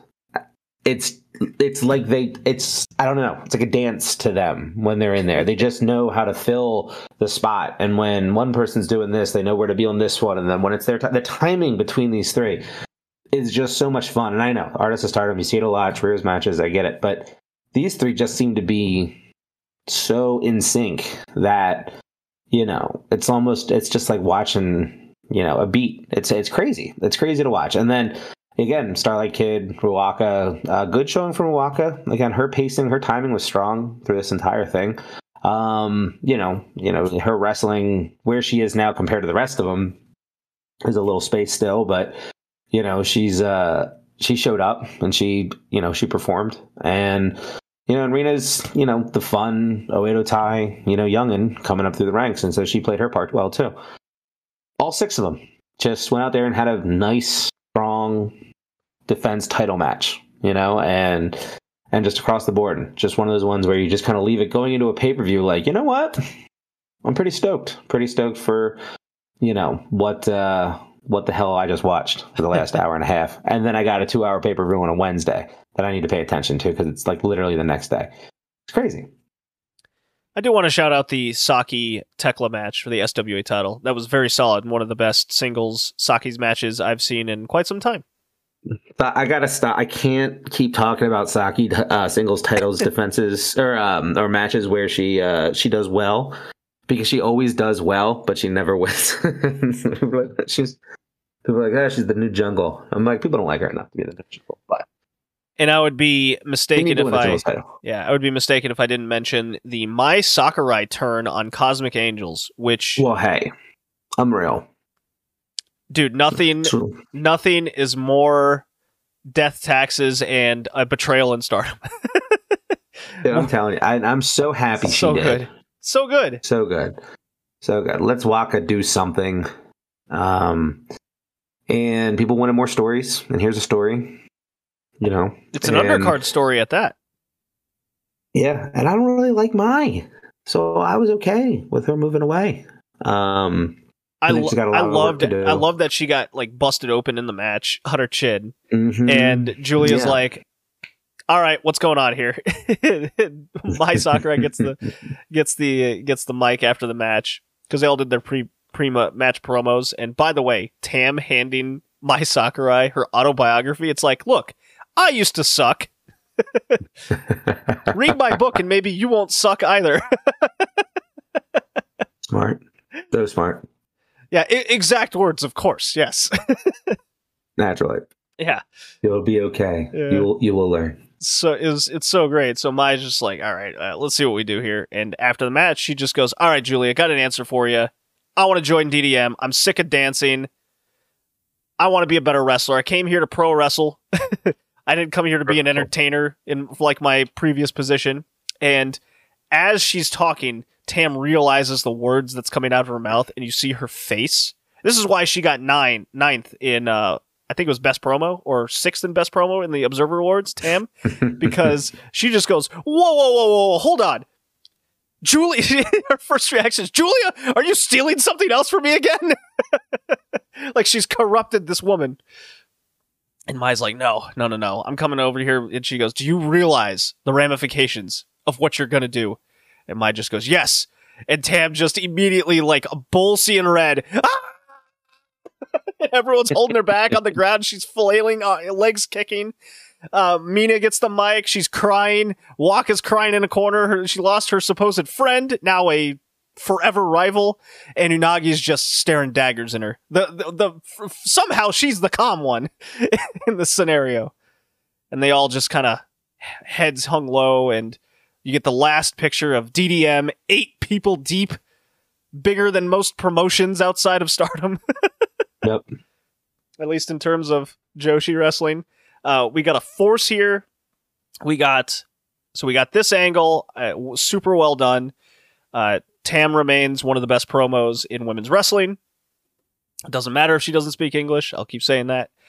And we have the rookie tournament coming on, the New Blood Rising show with Starlight Kid and partner, I guess it's Ruaka, against Umasaki and Mystery Woman. So there you go. Lots of mysteries here in Stardom. All good? All good. All good. All right. Start a Cinderella journey. Let's blast through this. Hanan beats Kogo. Good? Fine? Sure does. Sure does. She won. Oedo Tai, Momo, and Ruaka defeat Lady C in top rate gear and Utami. Yeah, win on gear for both Queen's Quest, and new haircut from Utami with the coloring. Very strong. A little bit more tomboyish look. Getting ready for summer. That's what that looks like. It reminds me of like OG Utami, right? Like just getting back to what she was when she first came in with that haircut. Oh, yeah, kind of. Yeah. And then this is just, again, more build towards Momo and Utami, so nothing wrong with that. Yeah, nice little undercard match. No problem. Mm-hmm. I probably like this much more than most people. I give it a 1 out of 3 because it's Mayu and Tam teaming together, and they just look like they had a time of their life out there taking on Yonayama and Saki Kashima. This was just, you want to talk about having fun and giving you the good feels? That's what this was to me. 3 of those 4 women have been wrestling since the early 2010s. And then there's Tam.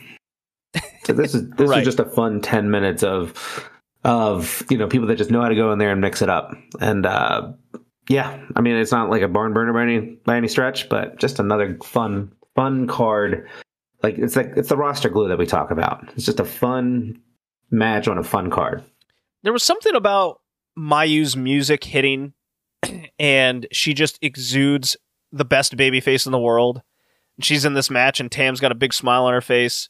And she came out fun too. She's wearing the glove, but she was wearing her gears, and she was wearing the mask. It wasn't like the whole to do with the everything. Like it just seemed like a more relaxed atmosphere for all of them. Yeah, and it really served a. I thought its placement and what it was meant to do really accomplished what it was, because then as soon as we were done with this match, we just got to the top of the card, and holy crap. This is like the comedy match in indie shows, right?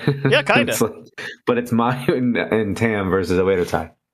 Yeah, when they're just double super kicking Saki Kashima, and then you got the fucking clown in there. It's like, yeah, get rid of them. Too fun. DDM versus DDM Explode. Time limit draw. We all saw it coming, but holy shit. Julia versus Shuri is on. I adored everything about this match. Maika and Mirai mixed it up.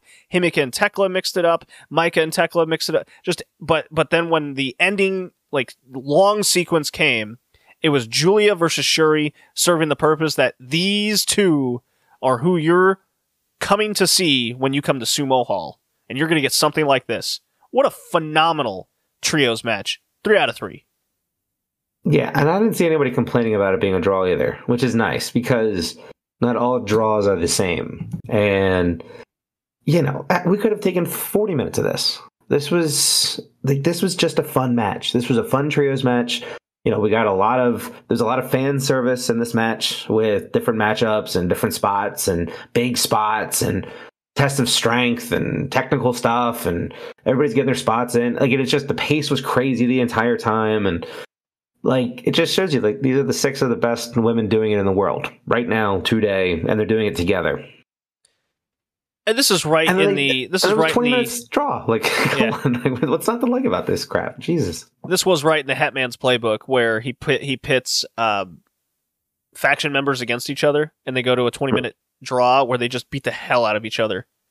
Yeah, nobody looked at this match and thought there was going to be a winner. No. And so for anybody to like fake be mad about it after the fact, it's like, come on. It's like everybody knew what this was. This has been happening since like day one. This is what's going to sell tickets to March. You know what I mean? Like, this is how you sell out March 26th, is you put a 20-minute draw with these 6 women. Like, that's all this is. It's a marketing match. And it was a phenomenal one at that. So, yeah. So this was actually, I thought this was going to be a match of the night. When I watched this live, I did too. Live, I mean, I did too. Many hours later. But when I watched it for the first time through, I was like, this is going to be my match of the night. And then it wasn't, JD. And then it was not. It was not. Julia, I am convinced, owes everybody some sort of money deal because they were just beating her down and down and down, and they were all trying to mug her. It was so funny. Oh, everybody gets it in on her because she's a pompous prick. You know, it's like, and we love her for it, but she is, and so she's got to get her comeuppance. Stars, Hazuki and Koguma, FWC defeat the TJPW squad, Mina and Unagi. 12 and a half minutes. Hey, solid. I gave it 2 out of 3. It vastly exceeded my expectations. Unagi and Mina make a hell of a team. It's almost like they were in the come up together. And Hazuki and Koguma are on a different level putting in these sort of tag matches. They just have a lot of speed and energy to them. Koguma is getting in better shape every day. Hazuki never left her. Their tag team moves just always surprise me with how fluid and smooth they always are. And when it came to Mina and Unagi, this is definitely where their strength lies rather than singles matches. I don't think that should come as any surprise. This is just what they're more experienced with. And the singles matches will come with time. Namely, I'll point to that Momo Mina match that happened on a house show recently. That was very solid too. I'll tell you, you and I are we're fans of tag teams. Yes, sir. In fact, that was a commonality early in our fandoms. And Hazuki and Koguma are just a good tag team. You know, sometimes people just get it, and these two get it. They know how to do the wrestling moves. They've worked long enough together. They've got a good feel for spacing when they're in there together, and there's just great continuity between those two. Which means that they go up against anybody. They stand a chance, right? Because competency in wrestling rules all, in my opinion, as far as keeping you in it. And then from there, it's just clean execution, time and time again, just clean execution from these two.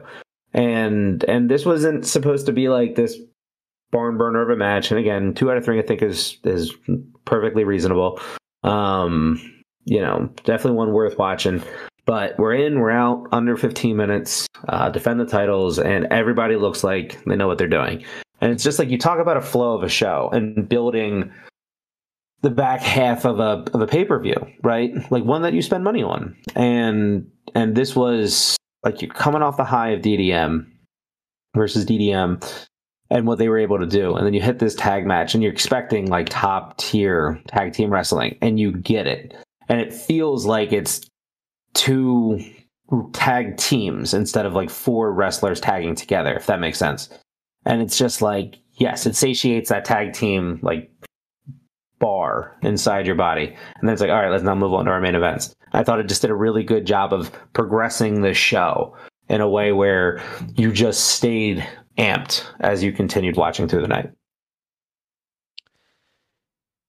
Azumi defeats Starlight Kid high-speed title match, 17 minutes. This was mind-blowing, what they were able to pull off. This really, again, I said it the same way when I watched Natsupoi Starlight Kid when they went to the 30-minute draw, where it's the high-speed style, but trying to extend it in time so they work a bit differently. And that's what made that match so fascinating to me. It reminded me a lot of the early high-speed title days, where it's essentially a cruiserweight title. And then when you get Azumi and Starlight Kid in here, their idea is they're going to go, along with telling their short various stories. Azumi working the arm, Starlight Kid trying to escape at times, and Azumi running up the ropes and jumping over the turnbuckle to the outside. That was nuts. There's the entire, I think it was 4.5 minutes to start the match, where they're just nonstop. And I put this phrase out there, JPQ, and tell me if this vibes with you.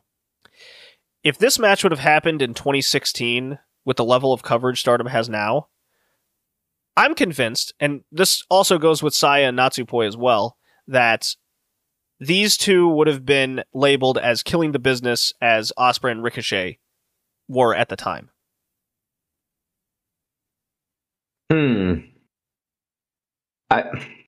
As in, like, all the old pundits and journalists and various podcasters would be like, this is a choreographed, nonsense, etc., etc. Yeah, if they were this age in 2016 doing that, Right, yes, I agree with you. Yeah, that's what I'm. If they were 14, 15 doing this, then it's like, holy shit, look at these teenagers like killing it. we'd be it's a different conversation. Just the narrative. Right? No, I'm saying pick this match and throw it in 2016.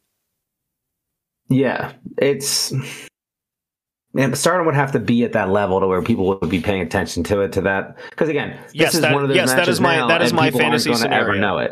Yes, that is my fantasy scenario. That the coverage is still the same. Still the same. As in right now in 2022. Sure. Take everything that we have right now in this coverage and social media and all that accessibility and just plop it in 2016.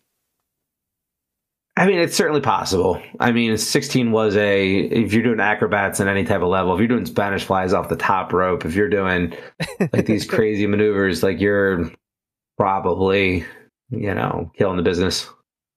That's probably fair for 2016.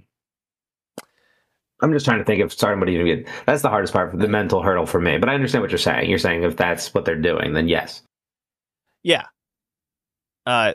The big move that took me over the edge, that's my new line that I'm drawing here. Over the edge. The over the edge, having a good match go great, was that Spanish fly spot. Starlight Kid and Azumi, where they're fighting, and you remember from the tag match at the pay-per-view in January, Starlight Kid pinned her ass off that Spanish fly. Sure did. And we all wondered at the time, why did Starlight Kid beat her? Why shouldn't it have been? It should have been Momo, right? Well, how foolish were we to question otherwise? Because Azumi had that shit scouted. She lands and turns the momentum into the armbar, the arm she's been working all match. So we even get the Matt Grapple fuck that we all know and love. And Starlight Kid's fighting, and it all leads into the finish eventually. This is my second favorite women's match of the year. I have it not quite on the level of that Mayu Julia match, but it's right there. And yes, Nozaki and Takase, they were number 2 for about, 3 days? Yeah, I think 3 days. I adored this. This was phenomenal. I was, and look, the Azumi winning told a good story of her kind of going for this high-speed title and Starlight Kid collecting the masks. I mean, when you look at the grand scheme of the story, it all makes sense. Yeah. And now it sets up Starlight Kid, as we mentioned earlier, for a lot of different directions going into the future. Yeah, I think so what's interesting to think about is, I have to go back and look at the timeline exactly, but there was a time, I think, beginning of last year, where Azumi was high-speed champion. Starlight Kid really wasn't doing anything. And I think she was still at Stars, maybe not that late. And it seemed like the momentum was in Azumi's favor right at the beginning of the year. And then, so they spent the better part of 12 months now building Starlight Kid. Made her the high-speed champion, they flipped her into a Oedo tie, made her the leader of Oedo tie, via proxy by injury, give her a mask gimmick, had her go on a high-speed run, had her go up against Julia in a singles match, just pop, just knocking things off the list. And now here we are about 12 months-ish later, and Azumi now gets to pick up exactly where she was before, with a lot more credentials underneath of her belt, including a 4.5-star, high-speed match. When was the last time we said that? 2011, I guess. Kid. Yeah, and now Starlight Kid gets to build for a month with Kairi. You know what I mean? Great progressions, for both of them to be continuing, where they are and where they're going. And so, I think they've been smart with how they've done that. And the match itself just serves as another benchmark for them. They're just one rung higher on the greatest rivalry list, with that addition. And then what's the next one going to look like? Is it in the 5-star this year? Is it, a year from now? When's the next one-on-one between these two in any type of real fashion? What does that look like as they continue to build their legacy together? It's crazy. You know what I mean? It's a lot of fun. Not every promotion can have that. They certainly could, but they don't. And so we see with Okada Tanahashi. I'm sure there's other Impuro that I just don't pay attention to. But Azumi Starlight Kid, as long as that goes and wherever it goes, because who knows, maybe it doesn't stay in Stardom forever. Over their wrestling careers, if that thing can continue going, they could be wrestling like 50 times singles matches. You know what I mean? It's could be nuts by the end of it. So yeah, this is just another check mark on their GOAT list. It's crazy. Saya Kamitani defeats Natsupoi 22 minutes. Wrestling Observer Newsletter also gave it 4.5. Different animal of a match, but very much kind of in a same line, as in, how do I want to phrase this? If Azumi Starlight Kid was Ospreay Ricochet, Saya Kamitani Natsupoi would have been Ibushi against... I would have said Ibushi too. Who would Natsupoi be the role of here? Oh man,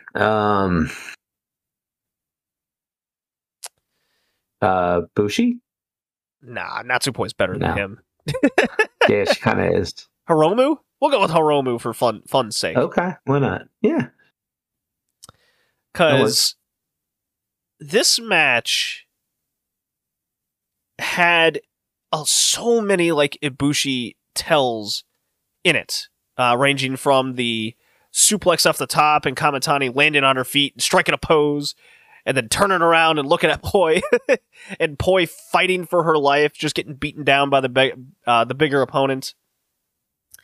Maybe Hiromu Ibushi isn't the right comparison, but for fun's sake. No, I don't know if you're going to find... I mean, it's a Saya match, man. It's Saya style. Like this is what's going to make her white belt run so interesting, is because she won it off Tam in a Tam match, right? Big high profile, main event, fucking queendom. Let's go. Then she gets Unagi, because everybody gets Unagi. And then she gets a story with Poi. And, Poi, up and comer, but seasoned. Been doing it forever. Can put on the matches. Just had a great white belt match against Tam last year, with storytelling involved. And so, yeah, that one was good. Saya Kamitani's got to kind of find her way. She's leading the dance now. So what's the Saya match, right? What's Saya's style?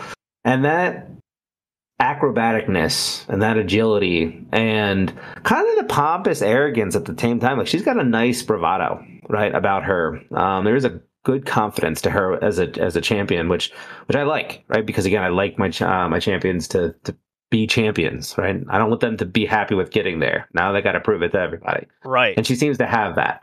And so what's this look like 3 title defenses from now? And coming off this Natsupoi match, I feel pretty good about where it's headed, right? She's hitting big spots. She's training. She's showing that there should be not progressions with regards to skill set, right? I don't expect her to come out with another flipping move anytime soon, but confidence and execution, right? And playing to the crowd and the showmanship or showwomanship that goes with doing big moves like that. The timing to wait when you're at the top to let people kind of take it in and take that extra picture before you hit it. Things like that. I think we're going to start getting that from her soon. And again, this match kind of cemented for me that that's the trajectory that Kamitani is on. And that's really exciting because this match was kind of incredible. I actually had it as a personal preference higher than Azumi and Starlight Kid. You're not the only one that said that.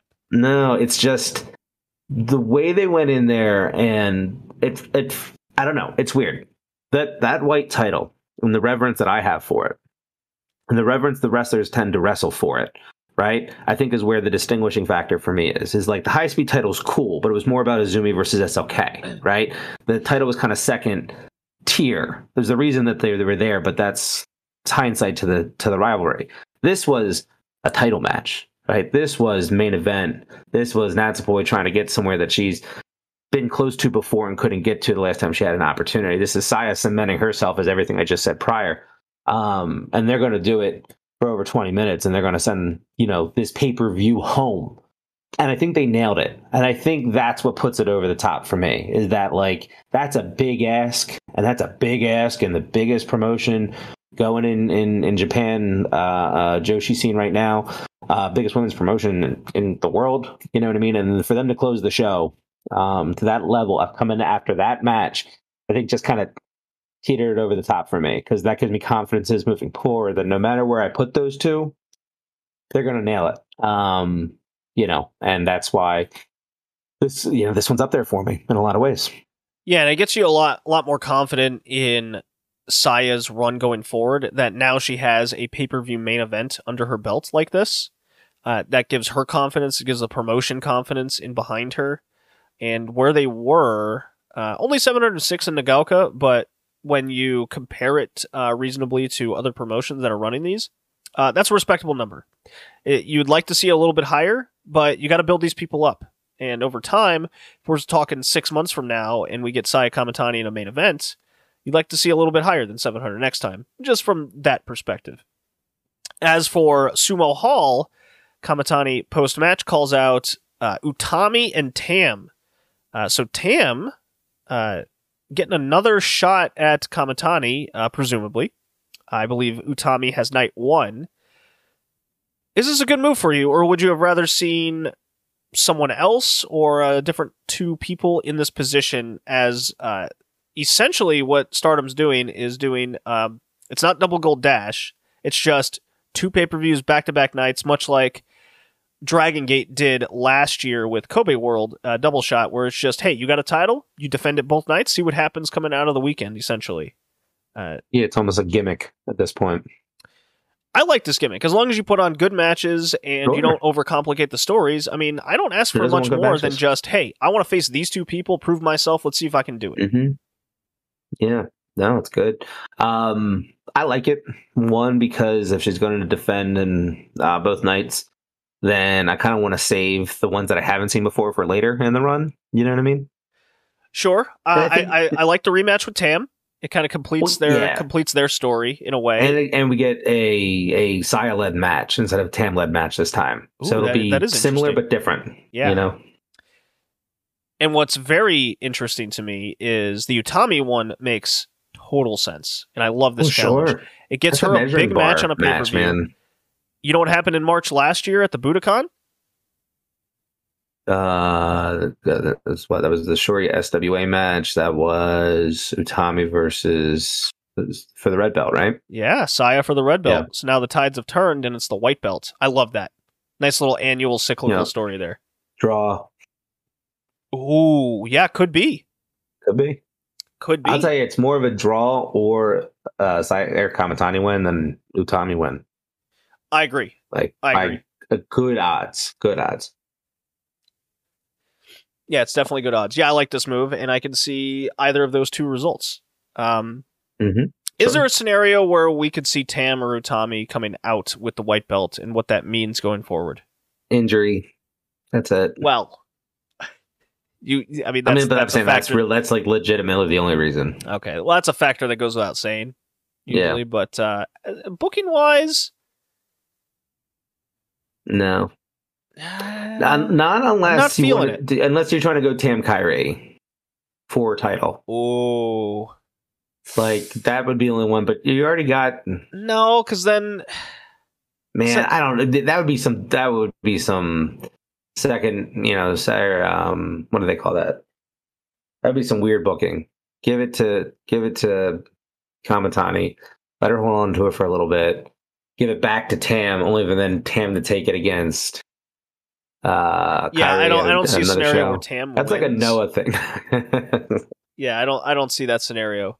No, I can't imagine. The Utami one, the Utami one, I'll give a little credit to.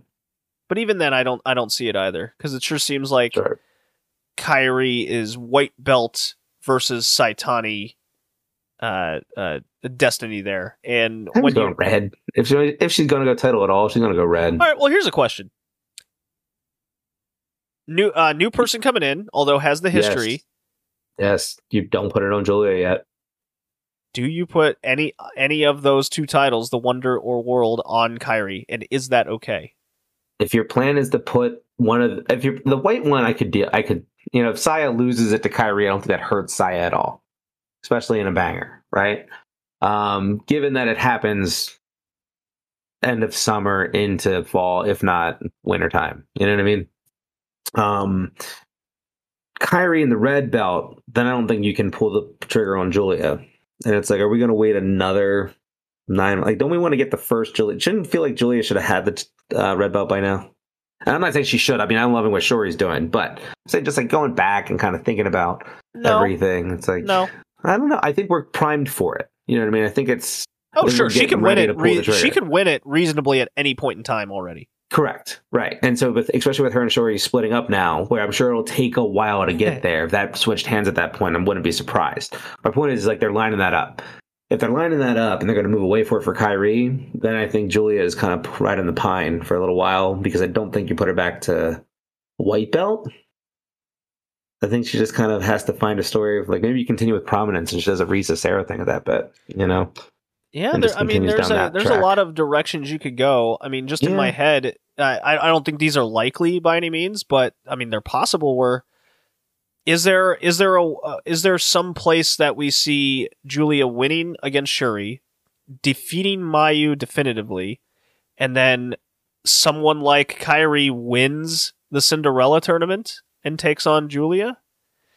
I don't think that's likely, but it's just one of these many things that can happen right now in the promotion, and it's not too far-fetched. Which is wild to think about, that there's just so much built star power and built storylines within the promotion that you can go even the most far-fetched seemingly direction, and it's not that far-fetched. I think that's so cool. There's good degrees of separation. Yeah, you can always get back to something that makes sense. Where do you think they go with Cinderella? Who wins it? Right now, 2 days. I'm sure you'll do a show on it. Yeah, no kidding. I just have no feel for who's going to win Cinderella this year. I mean, I could be as accurate as pulling a name out of a hat. I'm leaning towards. I guess Momo, but no.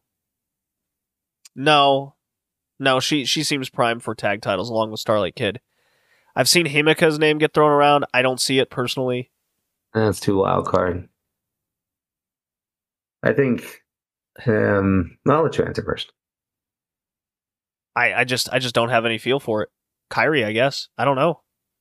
I'm going Maika because I think it's. I think it's the most likely. She's gotten close a couple times, and I think that's an easy win for her. I wouldn't be opposed to it. That's for sure. Nope.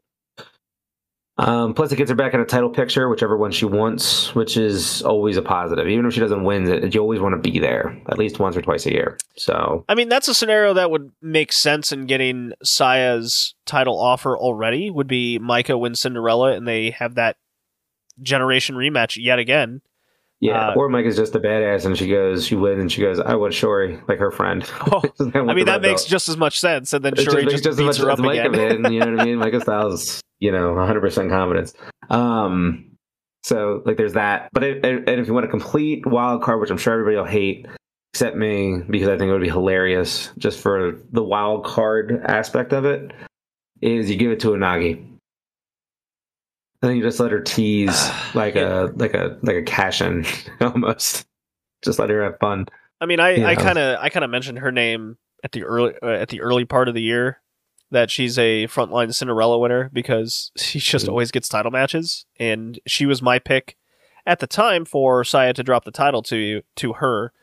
But there's just so many moving pieces and X factors that at any moment anybody can lose a title, and I go, yeah. It makes sense to me. Yeah. Actually, I wouldn't mind seeing Poi in the finals either.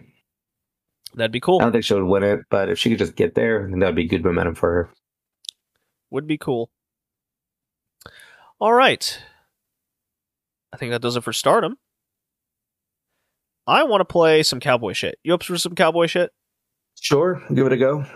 Actually, no. We have to do WXW. Nice little rundown. So I have a different thing. I got Bobby Guns I'm going to play. Rauchen ist tödlich, aber Bobby Guns ist Killer.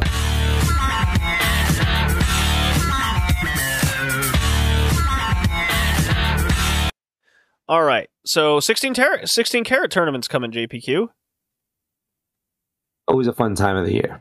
Yeah, it's been a long time since we got to even discuss WXW together because I was like knee deep in it when we kind of first were talking to each other.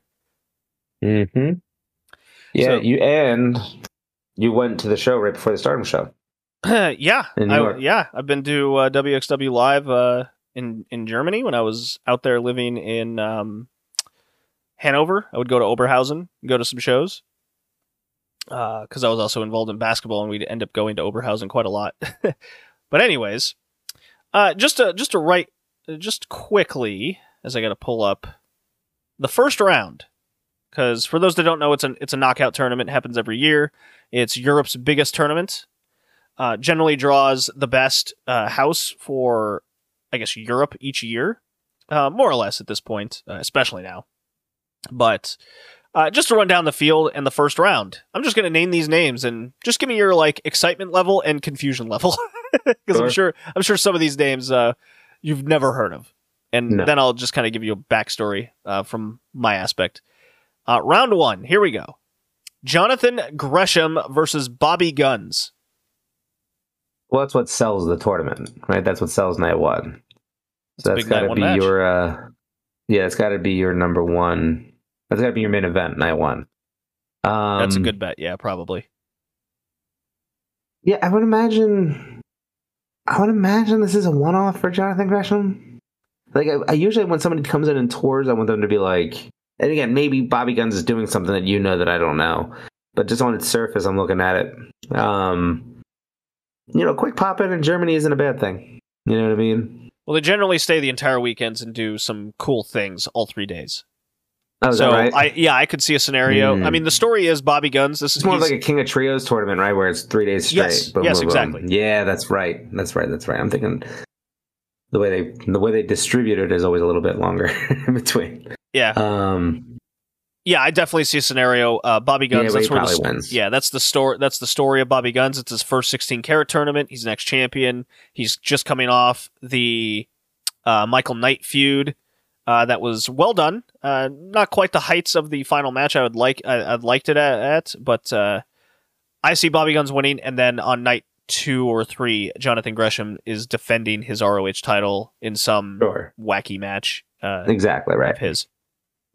Biff Busick versus Michael Knight, a name I just mentioned. Well, then let's go with Biff. I'm going to take Biff. I think so as well. Pretty solid. He's a Beyond guy too, right? Yeah, buddy just made his big return. I was there. Got his blood on me. Nice. There you go. Dennis Dulnig versus Lou Fisto. How about that? Let's talk about Lou Fisto for a second. First woman to enter the 16 carat tournament ever. I like it. I love it as well. I like things that she does, and I like people that try to get her to do things. She has a great indie presence, and she fits a role like this perfectly. She's gonna go in there and bang some heads, and then I guess to your point, because this makes a lot more sense now. She can have fun the rest of the weekend, doing other stuff. Yeah, I see her losing in the first round. There's something going on with Dennis Dulnig. Whether he's a you would like him. He's got some good shtick going on, but he's also a good wrestler. Mm-hmm. I like shtick. That's true. And I think if she loses night 1, then night 2 she challenges for the women's title. Yeah, great. Sold. Though I think Ava Everett... You can go 2 rounds and then... Ava Everett is challenging for the title on night 2. So maybe it's a night 3 thing they figure out? Maybe she wins. Maybe she beats Dennis then. And then she gets the second night, loses, then does women's title. Maybe. Shigehiro Irie against Zenzo Volto. You've seen Irie? I don't think so. Like a panda-looking guy? I've seen a picture of him. Definitely, yeah. Yeah. Zenzo Volto is a good high-flying dude from France. I like him, but he's I like losing. the other Frenchman in the other matchup. Cara Noir against Vincent Heisenberg. Kara's got to be on the hands-on favorite, right? He's the one that won the last one. Yeah. I would agree. With them coming back, I'm looking at this and I'm just like, I don't know if anybody can take him off. But yeah, first round, Vincent Heisenberg. Ace Romero versus Maggot. Got to be AC Baby, but I don't think I've ever heard of Maggot. He's mostly a tag team wrestler. They've kind of broken him off into some single stuff, but I got Ace Romero winning this. Yeah, I'd imagine so. I don't see the dickhead heel winning this one. Although, not this one. Although I wouldn't put it past WXW doing some interesting booking. If I knew what the tournament, like if I knew who would fight who next, that's a huge trick to the 16 karat. It really keeps you guessing and on your toes. Yes, it does. The formerly known Avalanche, my man, now going by his shoot name essentially, Robert Dreiska, taking on Fuminori Abe. We got another indie Puro guy coming over. He's wacky. Yeah, I've seen him, but I've seen him like a couple years ago. Like he's relatively new. He's pretty popular in the indie scene. Yeah, I know who he is. I'll make a bold prediction. Abe goes to the finals and loses.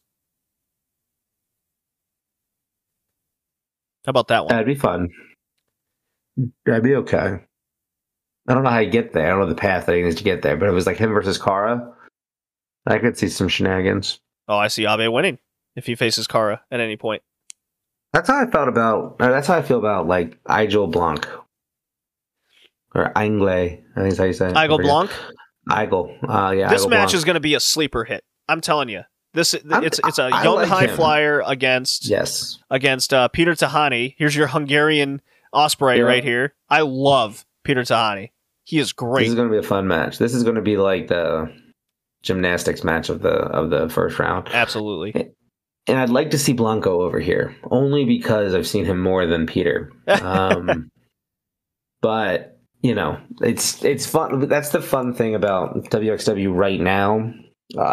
As opposed to a couple years ago when I watched it loosely, is that I don't know all these guys are European and all of them are kind of relatively new to the world stage. And so to make it fun, and then you put in people like Gresham and Lufisto and and you have some fun with it, and so this will be a good one.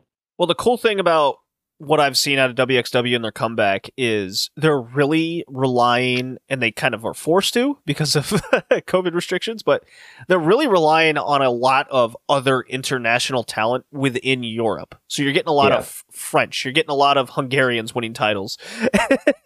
you're getting some people from Denmark and Copenhagen coming down. Not a lot of the UK because they're not part of the European Union anymore. So we're getting a lot of fresh talent and crossover talent. And the big match is the 4-way. Axel Tischer defending his title against Jurgen Simmons, Lavagno, for the Liebe, for the love, JPQ. You're for the love, right? You're a loving guy. Always. So you're rooting for Lavagno. No. So you hate love. Sorry. All about the Sometimes. hate. hate. Hate. I'd like to see a scenario where Tischer wins and he gets a faction. WXW does have a history of doing something like that, where because I've been getting the feeling this dude's been turning heel for months. Yeah, new faction's always good. All right, enough WXW. Dragon Gato. You know what? No drop. I'm just going to go right into it. I'm going to make my timestamp and go right through it because we're running late now. So we're at 2:08. Bear with me. So Dragon Gate is building towards Champion Gate, where it's Kai against Big R Shimizu, or at least Big Boss Shimizu now, and the tour getting to this point, I haven't been in love with it. It's not a lot of exciting, great matches. The angles have all kind of played out, and they're not keeping the momentum. The gas isn't continuously flowing like Stardom is. So we had a mini Triangle Gate tournament at Fukuoka. Natural Vibes won. Fine matches. There was a Twin Gate defense where it was Dragon Dia and Yoshioka defending against Jason Lee and La Estrella. Also just a totally respectable, fine match, but nothing that will jump out at you. But also on that show, they had all like these rookies compete in an over-the-top rope pin submission type match. And Fujiwara, someone I've kind of posted and other Dragon Gate fans have posted as kind of a guy that's already going to be pushed, so to say, into some sort of main event role, and he's the one that wins and will go on to face Dragon Dia for the Brave Gate title. So that's the outlook there. Is it a weird booking decision that you have all these rookies lose and lose and lose and lose, and then the winner of these losers goes off and gets a title shot? Yeah, it seems a bit weird. But the outlook of Champion Gate, these mystery cards just haven't helped, in my opinion. Attendance is down across the board on these house shows. I know they're house shows, but our buddy Niagara in the Discord just did a comp comparison between Stardom and Dragon Gate house shows, and Stardom's beat them in their own territory, more or less, nice, for all intents and purposes. So the coming in and out of Champion Gate, I want to see, and I expect, I want to see some goddamn good matches. I don't see Kai losing. I've really been the one on Solo Island here, thinking that because of the story of Kai, he's in it for the long haul, and they've positioned him that way with the Zebrats group. Which, by the way, what's your feel on Zebrats, the name? I like the meat. Okay, well, I love brats too. What about if they were shaped in Z's? Sure. That means you get 3 of them. Hey, all right. Other than that, very little to break down from Dragon Gate unless you're watching every single house show. The bullet point is, what is the main event going to be, and can the matches underneath it deliver to a higher expectation? That's my feeling. Could be alone on that, but that's Dragon Gate. Now I'll play the cowboy shit. Are you ready for that? Yes.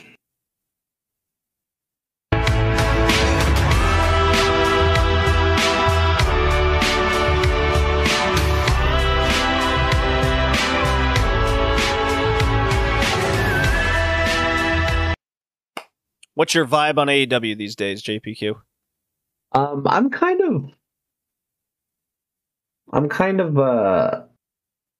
it's an interesting one. I don't think that they're increasing their market share, right, by any significant, even with like all the fun stuff that they do.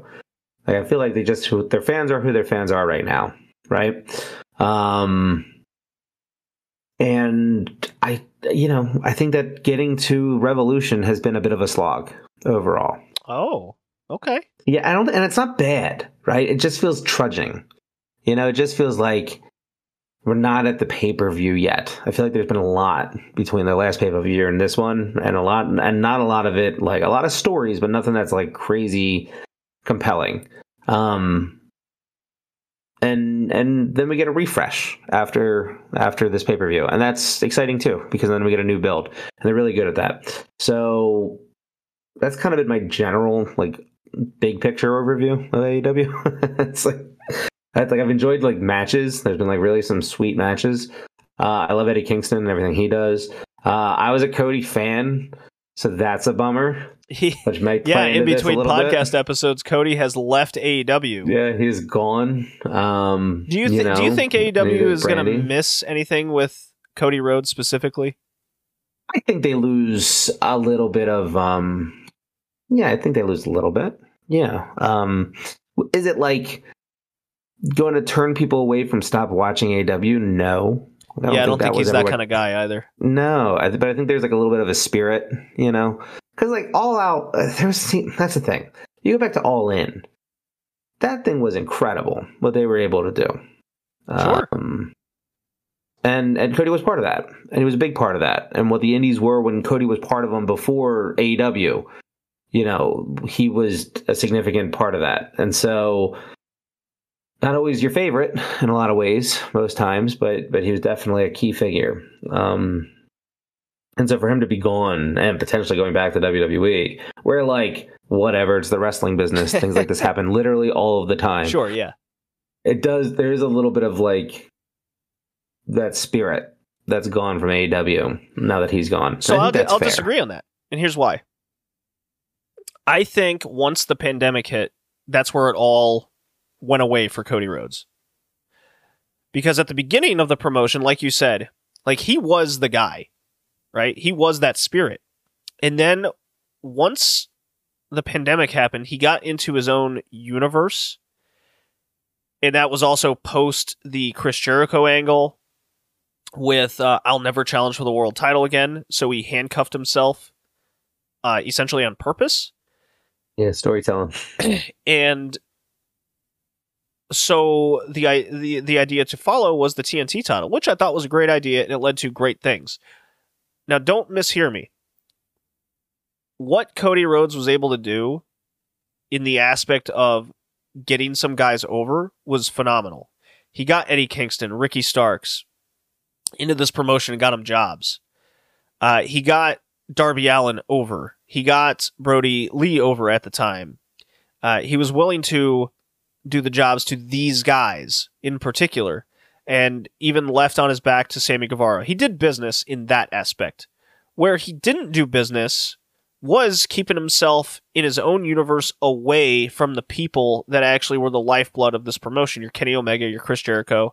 Once he was done with that, never saw any of those main eventers again. He was always about the new blood coming in, getting a program with them, beating them, and eventually they beat him. And once you do that so many times, without a clear vision of who you are going to be, it was always misstep after misstep after misstep. And I was just asking myself, and I was listening to One Nation Radio, and they brought up great points, which was, we never saw anything outside of his universe after, and I put the timeline once that pandemic started. He did the Ogogo thing. He did the QT Marshall thing. There was a lot of misses in there. It just felt so separatist from the promotion and the way the promotion operates. And I made this comparison on the Joshi 2010s between Ogawa and Nanai Takahashi, and their visions and booking patterns are so different from each other that they clash, and it hurts the promotion from an overall perspective. Maybe not in their own individual things, but from that overall taking that step back and looking at it, one thing is not like the other. And over and over again, we got to this point with Cody. It's like, okay, what are we going to do next? I always thought Cody was going to, I don't know, team with Dustin Rhodes and go for a big tag title run, and I thought that'd be something cool. Maybe he becomes this heavy-hitting mentor, and he's pushing his dudes to get to the TNT title. None of these aspects happened. It was just he picks a guy, he tries to put that guy over, but after a really convoluted story and really pissing off a lot of fans. And yet, he was never the heel in any of these scenarios. He was always good guy Cody Rhodes. And it just got to a boiling point when you do that over and over again, that the crowd just starts having visceral reactions to you. And I was at one of these shows live. Yes, he gets the biggest reactions of the crowd, but as long as he was so stubborn about a character, that all the signs pointed to he was working us. And now it sure as hell doesn't seem like he was ever there. He was just too separate. How hilarious would that be if that was the case, where we're all thinking it's just like elaborate work, and at the same time that's just insulting him when he sees it, because it's not supposed to be. It's like, right, because when you watch it on TV, and when you watch it on TV, it's just none of these things make any sense all the times, over and over again. To me, he overstayed his welcome. Ha! So do you think it's a... there you go. At the end of the day... Do we think that's what led to the... So how do you think it went when they went for the negotiation? Like, is it Cody maxing out his creative abilities with his character and wanting something more that WWE could provide, because they're dangling pretty much everything at him? Or was it Tony going, yeah, like we know what you can do and that's cool, but like we're going to move away from this now. And if you don't like that, then you're out. And again, I'm paraphrasing to like super brevity, you know what I mean? Just to get there. But I don't know. My thing is this. I think it's more. I don't think it's like. So I say like it loses a little bit of its spirit, right? Because of how it started. And the story. But I think that's gone already at this point. It's gone for a lot, but it's not gone for me, right? Like I think that every time I think of AEW, I think of this, like, you know, the spirit of what it's supposed to be. You know what I mean? Now, what they're doing now it's completely different. You know what I mean? And like they're a completely different thing. So them moving away from it's not like a horrendous thing. You know what I mean? Like they're going to be perfectly fine. In a lot of ways, they're going to be better off without Cody Rhodes.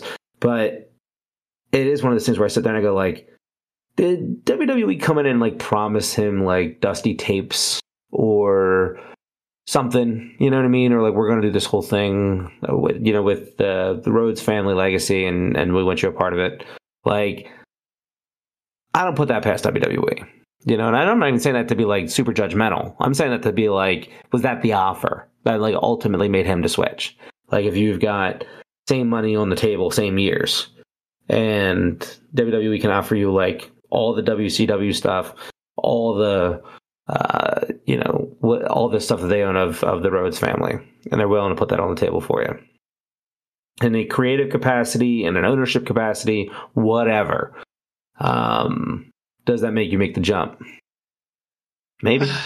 If we're taking a lot of this at its surface value, I think it's a combination of both of what you said. It would have to be, yeah. I mean, you don't think you're leaving because you're happy with where you are. So the motive, everything you stated before, is certainly on the table, and then you just got this little extra piece, kind of throw it over the top. Yeah, I mean, I think I think looking at it from Tony Khan's perspective is, Cody, you've mentioned that you only see a couple years left of yourself, and your vision is putting these guys over. You don't want to mix up with Moxley and Kenny Omega and any of these guys. You don't want to mix in with the Young Bucks doing tag stuff. Your value is low because he's already put guys over, and now they're in the main event. So I could see him putting down. It's like, hey, I'm on TBS. I have the Go Big Show. I'm a cross promotion guy. There's value there, absolutely. And I don't doubt that. Is that enough value where they pay him like a main eventer? I lean towards no from the business aspect.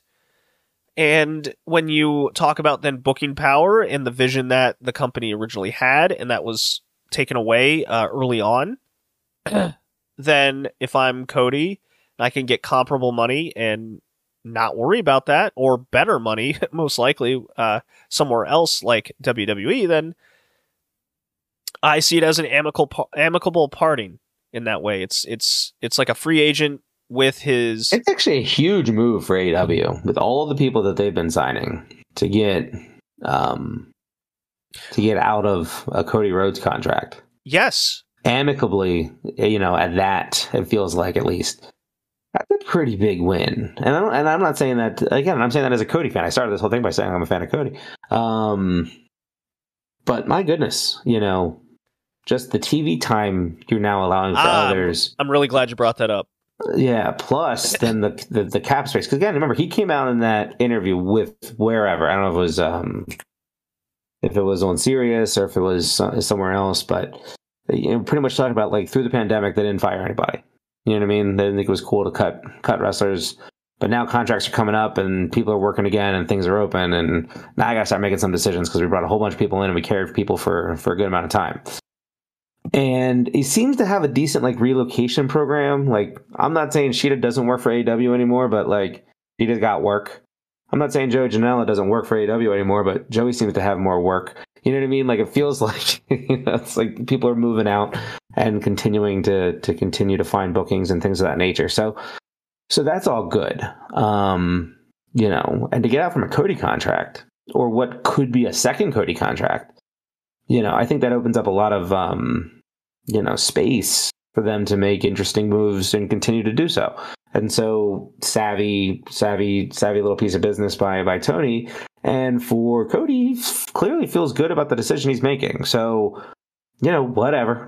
It's like if that works out for him and it brings him satisfaction, then more power to him, I guess. But and he's not in WWE yet, time. so there's still the wild card. He could come back. It could always be a 11 o'clock hour type of thing. Who knows? But whatever it ends up being, it's like wrestling doesn't have a transfer window. He could sign back again. They can come to some other agreement later on. He's not in the Fed yet. Right? Yeah, right. That's right. It could all be an elaborate work. I saw a ridiculous, fun scenario that Cody buys Ring of Honor, quote unquote, and that's a big storyline going forward throughout. And they invade promotions. Who wants? No, I said, yeah, no thanks. Nah, you're not feeling that. No, I mean, look, we can't sit here and talk up the Joshi indie scene, right? And say things like the candle's petering out, and then root for someone to revive fucking Ring of Honor. Like, no, it's like I'm not talking about like we're gonna stay consistent. Damn it. I thought it was funny. Yeah, sure. Yeah, until Diana's still here 20 years from now. I mean, it's been around for 10 years, believe it or not. But it's been a minute. I mean, they all kind of came up in the same couple years. We might be getting into something like that now. Brandy Rhodes, she's out. I don't think they. Hey, Brandy. Hopefully she wants to go be my mom. You know what I mean? Like, if she wants to do something else, that's fine too. But like, if she's just like, nah, I just kind of chill with my kid, I ain't gonna fault her for that. Hey, that's cool. But everything she's saying, she wants to be a wrestler, and she went with Cody. That was a dual package. Good. In my head, for fun, I was thinking that part of the negotiation of Cody Rhodes' contract was Brandy becomes a champion, and also in my head is Tony Khan going. You could do that though. Oh, you're talking about for AEW. Yeah. Oh, I hope not. No, I can see that in WWE because like you can get away with that shit in WWE. Oh yeah, absolutely. But I think you would think that AEW wouldn't be, doing shit like that. But I'm really glad you brought up the TV time because, plus or minus, Cody being frequent on TV or not, when he gets on TV, those are long segments, long matches. Oh my god. Yeah. Same thing with Brandy. She goes out there, she has big roles. Just a couple weeks before their contracts expired or they're out, Brandy was in a long segment in the middle beginning of the show with Dan Lambert out there for like 15-20 minutes. Absolutely. Yeah, I think they did 12 minutes. No, 8 minutes. Yeah, it was something like that. 2 segments. But as for Brandy as a wrestler, as a on-screen personality, I don't think they lose much with missing her. No. Unfortunately for Brandy, none of her stuff ever really hit. Like, I don't think she necessarily did a bad job with anything. Well, again, outside of the wrestling itself, but like she did the whole thing with was it Awesome Kong? At the very beginning in 2019. That's notoriously one of the worst thing AEW has ever done. Right, like, that was something that she tried to do something there. She tried, yeah. Yeah, there's been a couple times. Like, she's went out there. It's just, I mean, I gotta give her all the credit in the world. Like, she went out there on national. She was doing WWE shtick in AEW, and AEW fans were just like, "Boo! Get that shit out of here!" Oh my, yeah, right, exactly. It's just like, oof. And then like made her like do something else. I was just like, come on, like they gotta stop writing this shit for her, and she gotta stop approving it. Like, this is ridiculous. What's your feeling on Sammy Guevara right now in this TNT title reign? You feeling this one better than his first one? I like Sammy. I like Sammy matches. So you can really, in that aspect, it's fine. I'm just kind of bored with Inner Circle. I'm bored with, like him and Jericho dynamic. Sammy either needs to lead a faction, or he needs to roll without Jericho. It looks like that's where they're leaning. Keep the title. Yeah, and if he can just keep the title while he does that, I'm cool. Like, I don't want him to be like best friends with like who's the dude from Alabama? Fuego. Yeah, like I don't need Fuego coming to the ring with him. as like one of his boys. No thanks. There's a lot of comedy sidekicks in AEW right now, and I'm not feeling it. Right. If he can, he's the comedy, right? He's the 5-tool player. Make him the guy, and then just give him like a couple pieces around him just for like tags and stories, and let him bring up a couple people. I'd be cool with that. Like, I think he's ready for something like that. The TNT title gives him an opportunity to do that too. So, but if he just ran solo for a minute, that wouldn't be bad because he's a pillar, right? He should be able to run solo for a little while.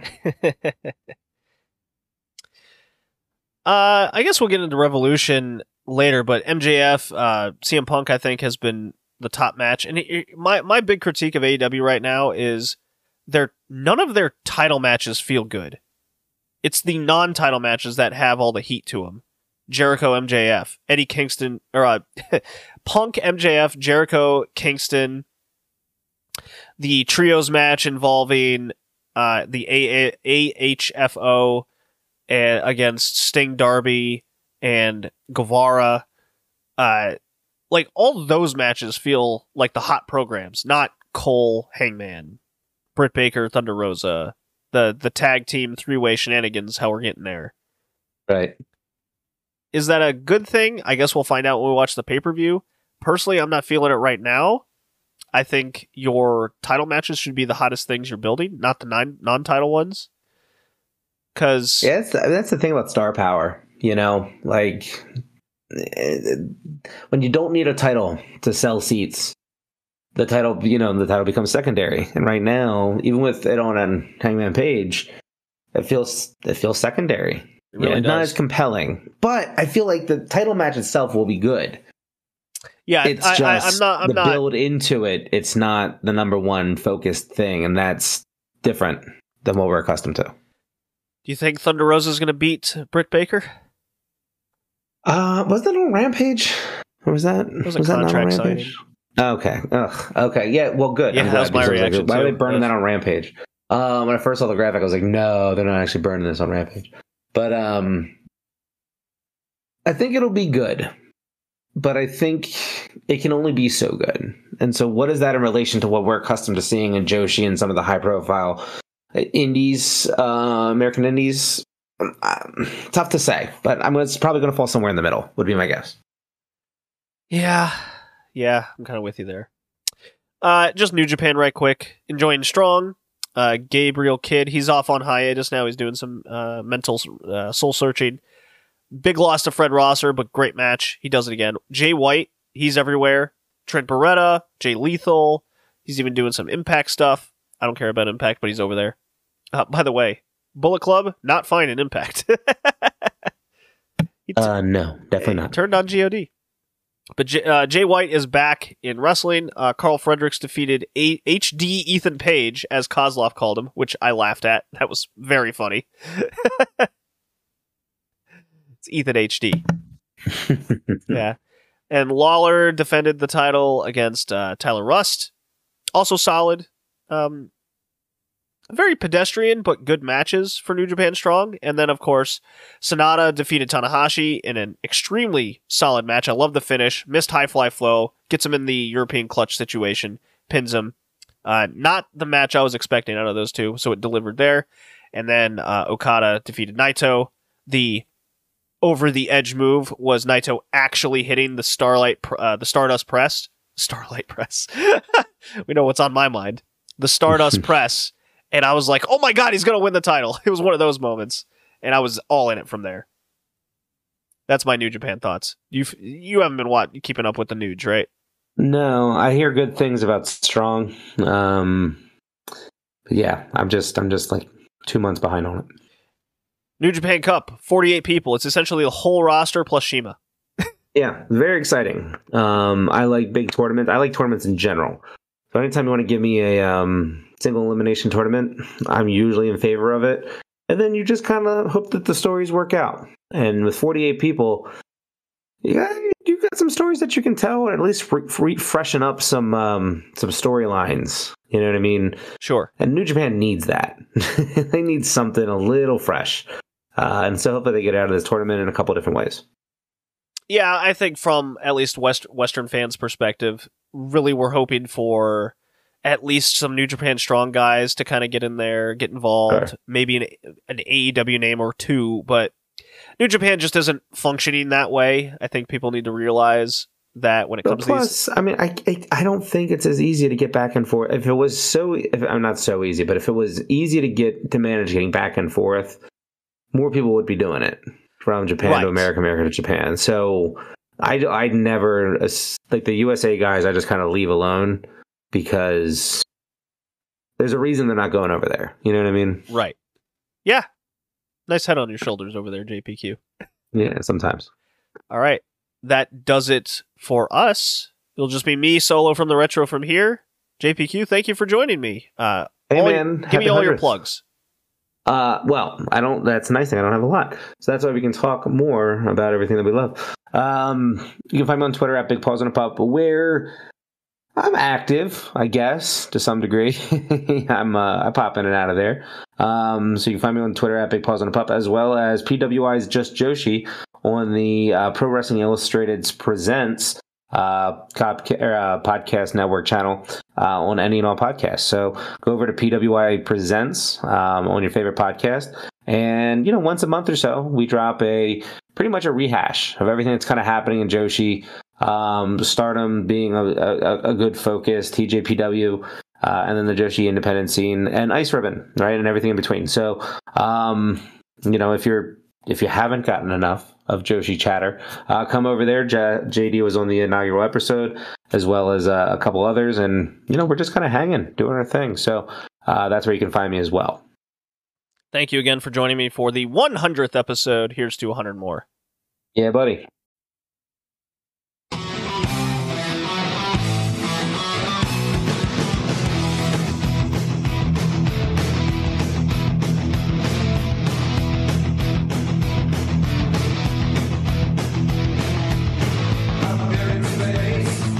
And it's time, of course, for the All Japan Women Destiny part of this episode.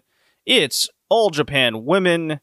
We are at episode 63 of the Classics, post Midsummer Typhoon, aka the famous Toyota Yamada hair match, which gets rave and rave reviews. On this episode here, on this section, we're at August 30th, 1992, Korakuen Hall, the home of the Japan Grand Prix Finals here in 1992.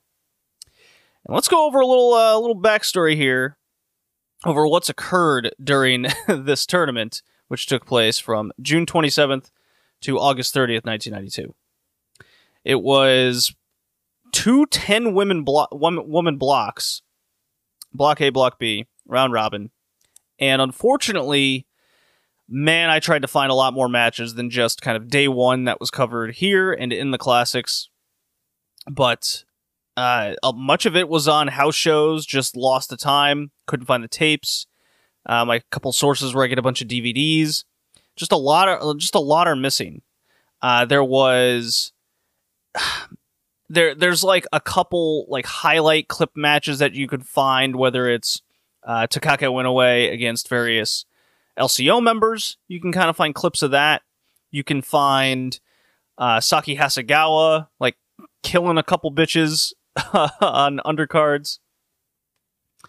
But most of it's just lost. And I, for the life of me, tried to figure out why Akira Hokuto, in the middle of her new persona, only got 4.5 points in this tournament.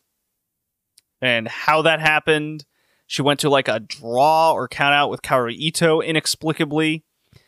I could not get a confirmation what happened to Akira Hokuto in this tournament, whether it was a booking decision or she got hurt or whatever it may be.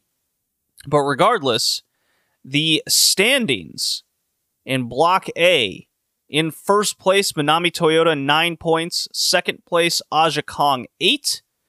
Takaka Inoue, third place with 6. People at the bottom, unfortunately, Bison Gamora, after getting mauled by Aja Kong, suffered an arm injury / neck injury, which would force her into retirement for at least the next 2 years, just the way it went down. And between that and the Toyota Yamada match that sort of started this whole thing, those are your two best matches in the tournament, right then and there.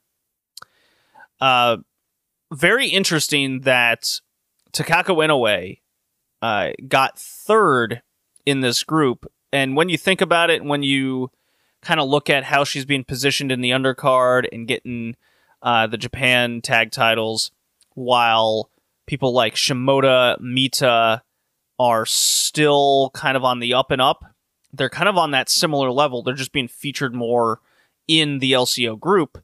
And Suzuka Minami continues to just be cycled down. She's a mid-carder at this point in time. They're kind of done with her. People are passing her up, and Takako Inoue has a higher ceiling at this point in time. So this makes sense. It's not like she got like 7 or 8 points as well. That is reserved for the people they really want to push. And over in Block B, people at the bottom, Debbie Malenko, Terry Power, Kaoru Ito. And Ito is still awful. Terry Power, this is at the time when they finally decide, AJW finally decides she's no good. This tour kind of proved that, and they just kind of beat her over and over again. It did not matter. This, I believe, would be the last we'd see of Terry Power and AJW. And I believe Debbie Malenko, at some point soon, we'll call it ruptures her ankle and forces her into retirement, unfortunately. So a lot of injuries happen. We're on the precipice of Marika Yoshida kind of joining them, which is very unfortunate because she takes second place tied with Kyoko Inoue in Block B, while Toshio Yamada gets 8 points in first place. Saki Asukawa, Yumiko, here we go. Hota, another example. Mid-carder, not much else. People like Hasegawa, Yoshida have higher ceilings, more potential at this point in time. Hota cycled down along with some other rookies, and Hasegawa ends up getting 4 points with her. So that's where we stand. And the way the tournament went is in the it has a quarterfinal kind of tiebreaker match between Yoshida and Kyoko Inoue. That's what they're doing there. And then they split it into 2 semifinal matches, where the winner of the Inoue-Yoshida match will face off against the number 1 ranked person, which in this case is Manami Toyota, with the most amount of points, 9 in the entire tournament.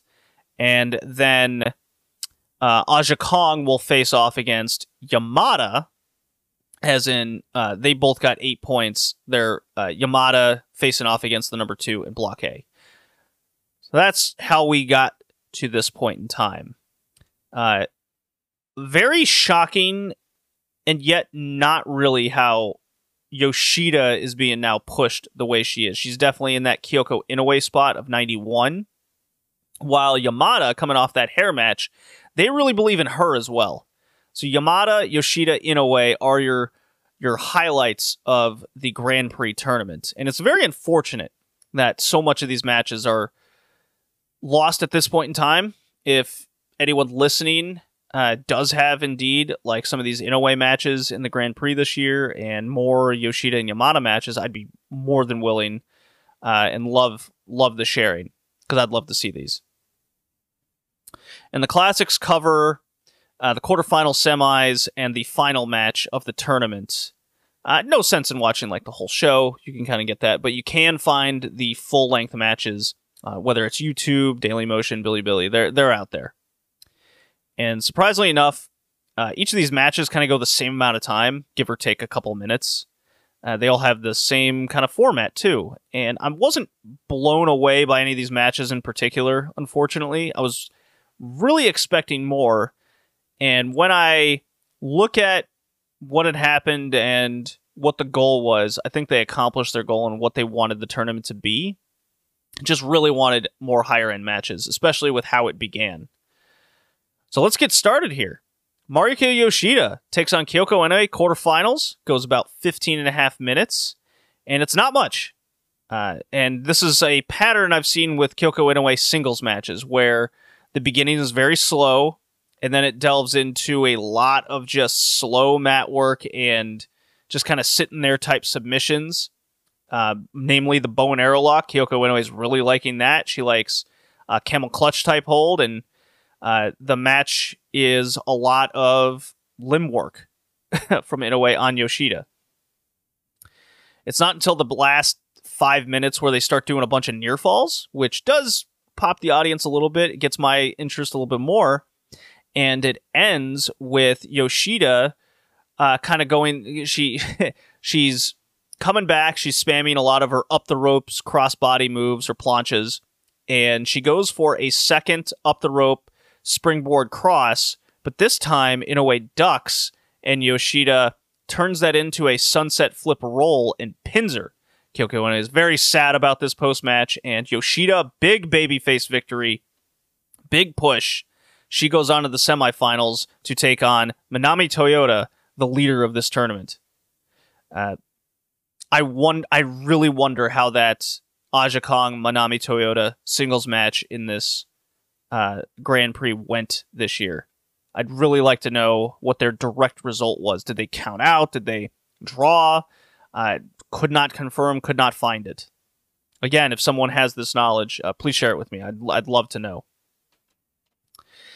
Aja Kong takes on the newly shaven Toshio Yamada. Crowd's really reacting to her, and if this is any indication of what Aja Kong's tournament was, I think it's a good representation. Aja Kong's full force in this. She is a living human bear where she just attacks her opponents, E Honda style from Street Fighter, takes them outside, beats them down brawl bear style, gets some chairs, chucks them in, chucks the chairs at them, makes them bleed. Aja Kong takes no prisoners. And that Bison Kimura match also is a good representation because Toshio Yamada takes some brutal looking chair shots. Just nothing can protect her from edges and corners of chairs coming at her face. Yamada comes up bleeding in the bleachers. They take it to the ring, and it's a mauling. And the crowd really gets behind Yamada. They're really rooting for her. Her black and yellow gear is stained with her own blood, and Kong don't care. Kong is ready to maul some more, act like that Yamada has salmon in her suit, and she needs that food, because Aja Kong needs to feed on victims. So Aja Kong's getting her with back fist. Toyota's trying to fight back. She ends up turning the tide with a whacked out wheel kick turned into a front foot kick, like the front of her foot. So she, who does something like I think I've seen the Cat in WCW pull a similar move. Not to insult Yamada with such a comparison, but I'm trying to think of other karate-esque maneuvers, and I can't really think of any right now at the top of my head. So Yamada turns it around with that, and she starts blasting Kong with kicks to the ribs, to the arm, to the face, a lot of them. She don't care. She needs to try to bust Kong open, and Yamada's just now bleeding profusely on one side of her face. Unfortunately for her, she goes to the top rope. She tries a crossbody. Kong turns it into a power slam, and then it's all downhill from there. Kong just beats her ass down. Yamada tries a couple more comebacks. It doesn't work. Eats a back fist. Near falls are pretty good. I did enjoy that. And Aja Kong takes her to the top, does that flipping... I've spoken about this before, but the best way I can describe it is it almost looks like they're trying a top rope Canadian destroyer, but instead of Kong doing the whole backflip, she just goes on her back and it acts like a backdrop slam of sorts. And Kong follows this up with the top rope elbow drop, pins her 1, 2, 3, 17 minutes. From what I've seen, this was the third best of the tournament, which doesn't bode well for the next two matches, but there are some things to like. Manami Toyota versus Marika Yoshida. Yoshida coming out for a second match of the night, her disadvantage. And this should be an indication of what Manami Toyota was in this tournament. She's there to spam drop kicks, the drop kick symphony, if you will, where she runs her against the ropes, blasts you in the face, goes to at least 3 of the 4 corners, blasts you in the face with a front drop kick again. Marika Yoshida definitely eats it a couple times. Her lip is busted open. Her face is swollen. It's becoming a theme with Manami Toyota and Saki Hasegawa matches where their boot will meet your face, and I hope your hand is up to protect them, and they're coming for you. Much like Aja Kong with elbow drops and power slams and chairs coming at your face. These people do not care for your safety. They're not waiting for nobody. It really reminds, it's almost like they were watching a lot of Vader matches where it's Vader time, baby. He's coming. You better be ready. So Manami Toyota her whole goal is to do cool shit, spam them drop kicks. And here we go again. Yoshida, big comeback. Lots of her top rope planches, to and fro the outside, inside. Toyota gets her in a couple cradles. She's hitting Germans and tiger suplexes alike. This one probably had the best near fall sequences that I saw in this tournament. And the crowd was super behind Yoshida. Really wanted her to win, but she ends up suffering the Japanese ocean suplex and does not kick out. So that leaves us with an Aja Kong Manami Toyota Grand Prix finals. And on paper, holy hell. Even in 1992, you're like putting your hands together, you're rubbing them going, oh, give me that all day. And unfortunately, I hate to report, this match kind of sucked.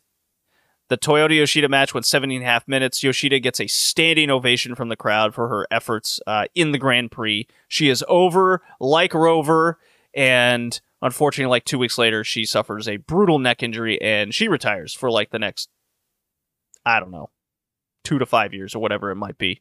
I'm really wondering if the Classics will cover that, but I gotta try to find that match myself where she does suffer that injury. I gotta see it. I gotta see it for the historical context. Is what I'm driving at. So Kong comes out, big bad music. Toyota's music hits, and she's kind of doing the rookie run to the ring, but Aja Kong meets her halfway, and they brawl into the crowd immediately, and it's like the Yamada beatdown once again. Yeah, they're just going through the crowd, and the bleachers, chairs flying at Toyota, and Toyota runs away when she gets a chance. And that's when they go to the ring. And much like the Yamada match, they're trying to E-Honda each other, but you don't E-Honda. Aja Kong will always get that advantage. And it looks like Toyota gets her nose busted open a little bit at the beginning of the match here. But I guess it was just like a pop bleed, and it stops real quick, or it coagulates just super fast. But it looked like she was bleeding almost immediately. And the rest of the match is just mistimes. Nothing's going right. They're slipping all over each other. They just do not have the chemistry together yet.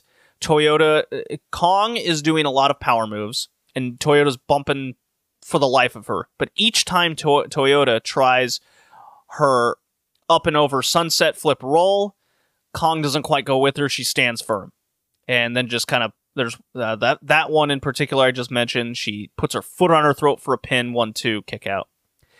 There's a sunset flip bomb in which Toyota just completely loses her grip, falls, and Kong just reacts with sitting on her Yokozuna style, but her foot's under the rope and the ref won't count.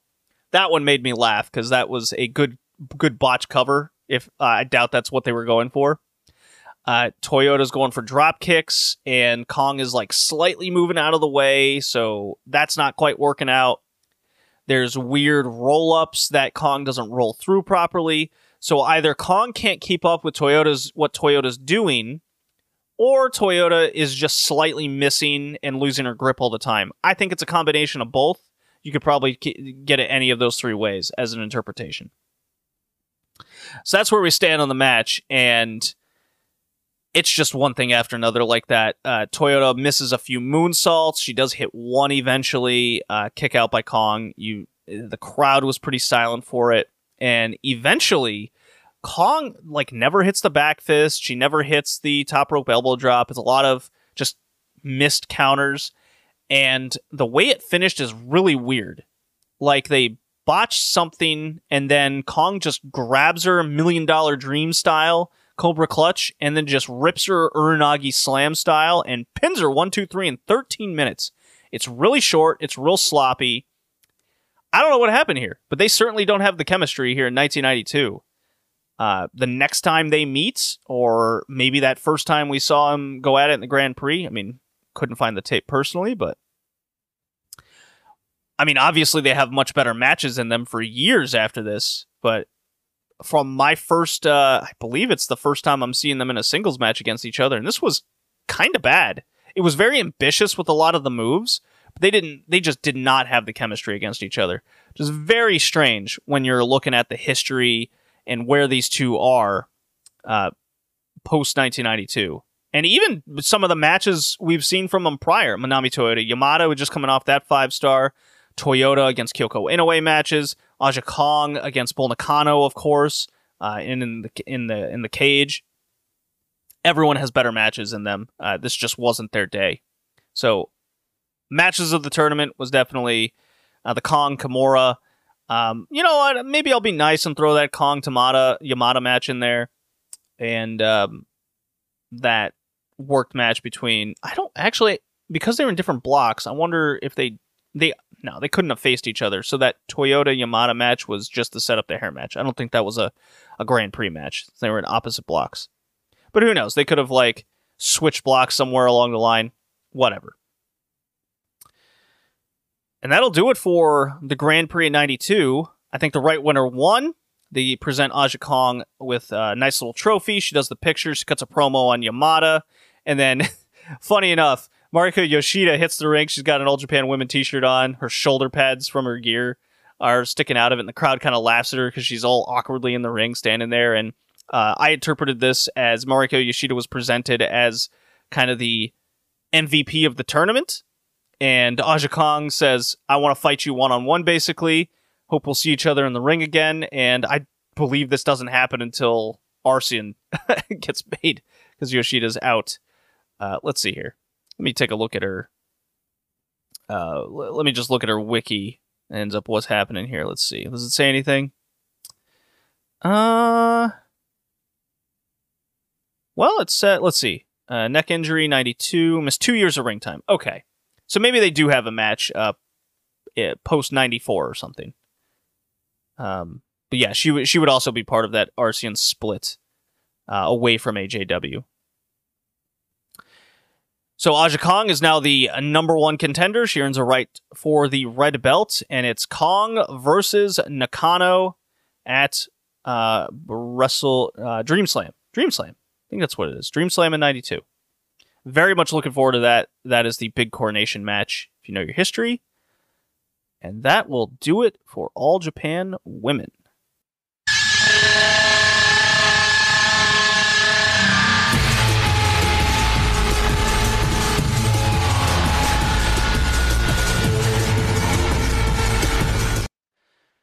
Well, if that music's any indication, we're punting New Japan through the 90s for the second straight episode.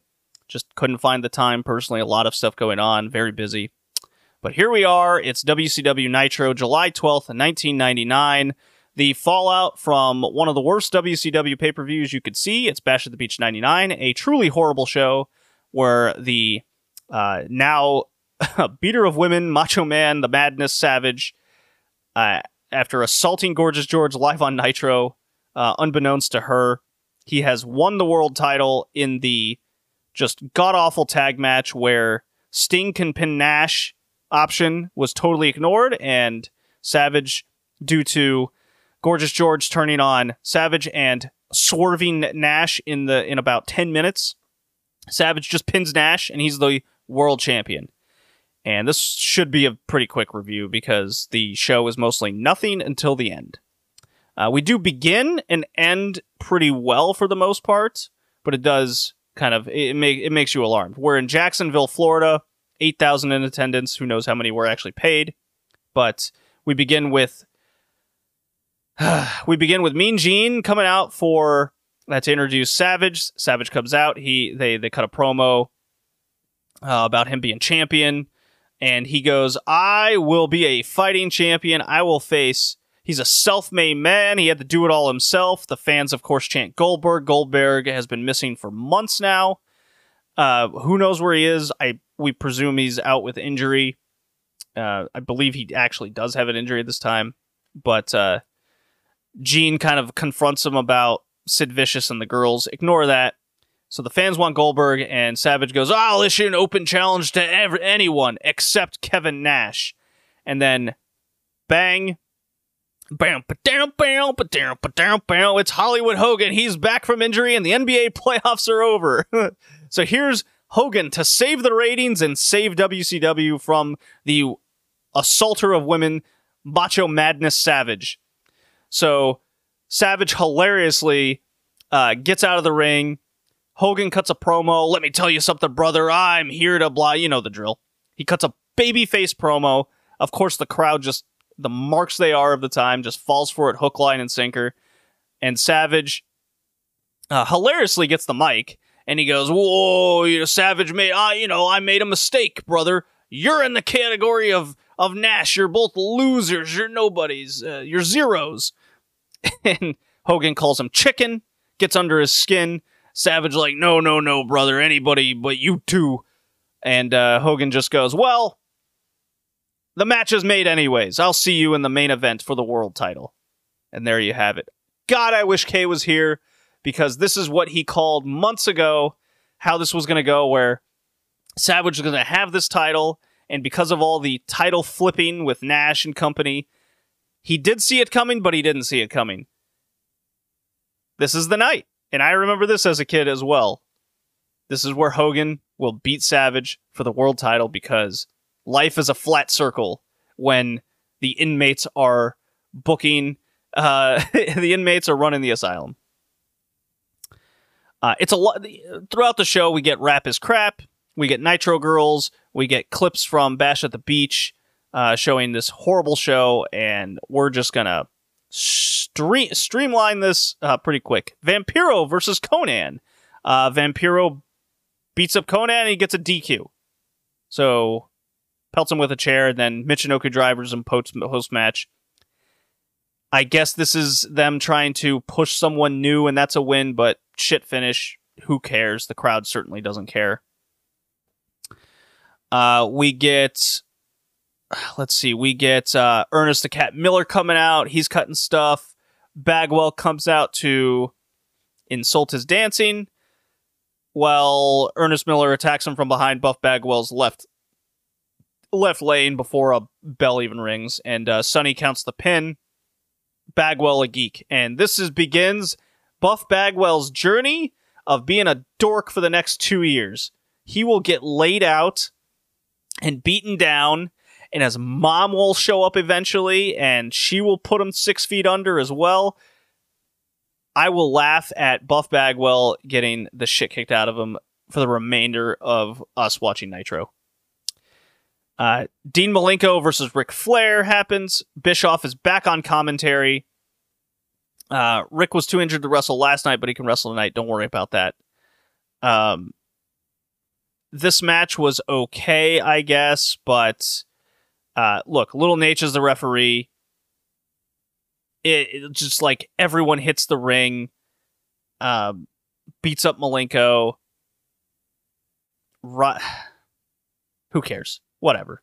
It's this old guard versus new feud, and it's just the old guys beating up the new guys over and over again.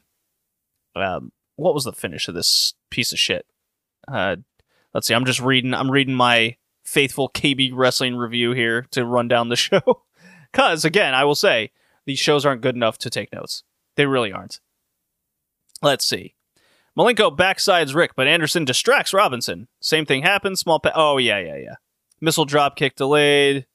There's a sleeper from Ric Flair. Ref bump. Another referee comes in as Flair hooks the figure 4. Malenko turns it over. Asia kicks the ref.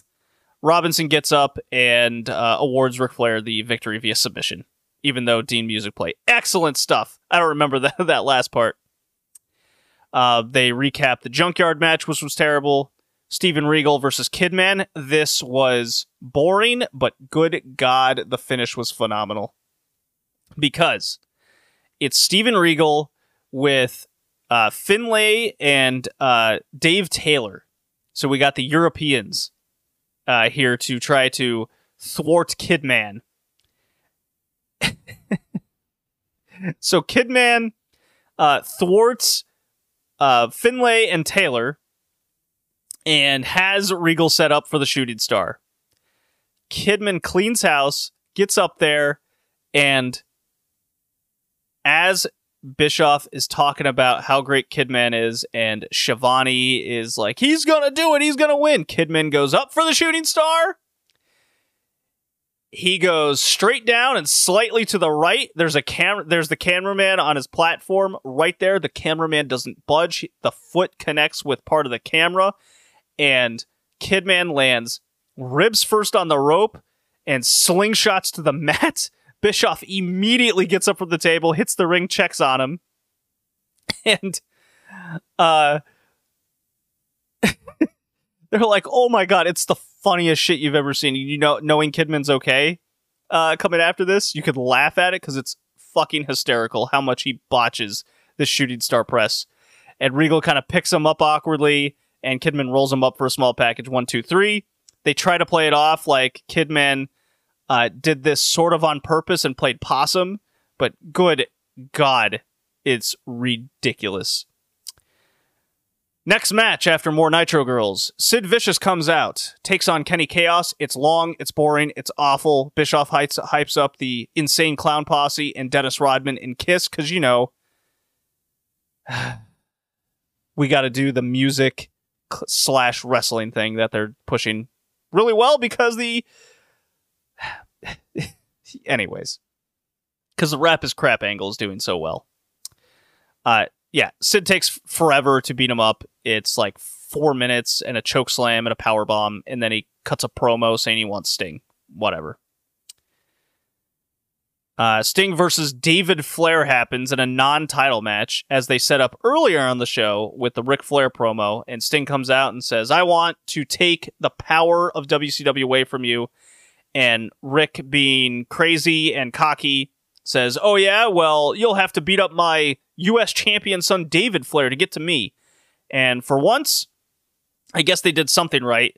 Sting takes care of everybody in the ring, looks like a big star, takes care of David with, he's like, there's even a moment where Ric Flair hides behind Asia in a corner, but she takes the splash as well, whatever. Yeah. Robinson won't even look at David Flair getting in the Scorpion Death... Scorpion... God damn it. The Scorpion Deathlock. Anyways. Next. Sting has Ric Flair at some point. I guess. It's WCW. They could, like, forget about this next week. Gene brings out a trophy made out of car parts that they call the Hardcore title. For Finlay, and then a bunch of nerds from the car park match come out, and Jimmy Hart steals the trophy as Finlay runs after him. Cool. You loving this yet? Booker T versus Diamond Dallas Page. Bigelow hits the ring for DQ. Who cares? And then it's the world title match. Hey! Hogan versus Savage. And if you've seen any 1980s Hulk Hogan title match, Randy Savage is the heel. Do some heel shtick. There's Gorgeous George out there causing mischief. There's Medusa causing mischief. Does Sid come out eventually? Yeah, Sid jumps Hogan, but it's not a DQ because of course there's a ref bump. Hogan does not kick out of the elbow. He just kind of rolls away and then he hulks up after that. And as the ref is down and Sid is taken care of by a running down babyface Kevin Nash, take care of business. He power bombs Savage, and Hogan essentially is given the title by Nash yet again. New champion, and Nash cuts a promo on Hogan saying, "No laying down. This time, brother, you and I are having a match." It's not the worst match in the world. It's definitely that 1980s Hogan style. But can't say I'm excited for the potential Nash versus Hogan in who could work the least leading up to it. That's Nitro. It's bad. We're a month away from Russo coming in, and things get absolutely cocaine heavy. This was episode 100 of the Red Leaf Retrocast. Hey, 100 episodes down. We did it. I did it. pat myself on the back here. Thank you all for listening. See you next time.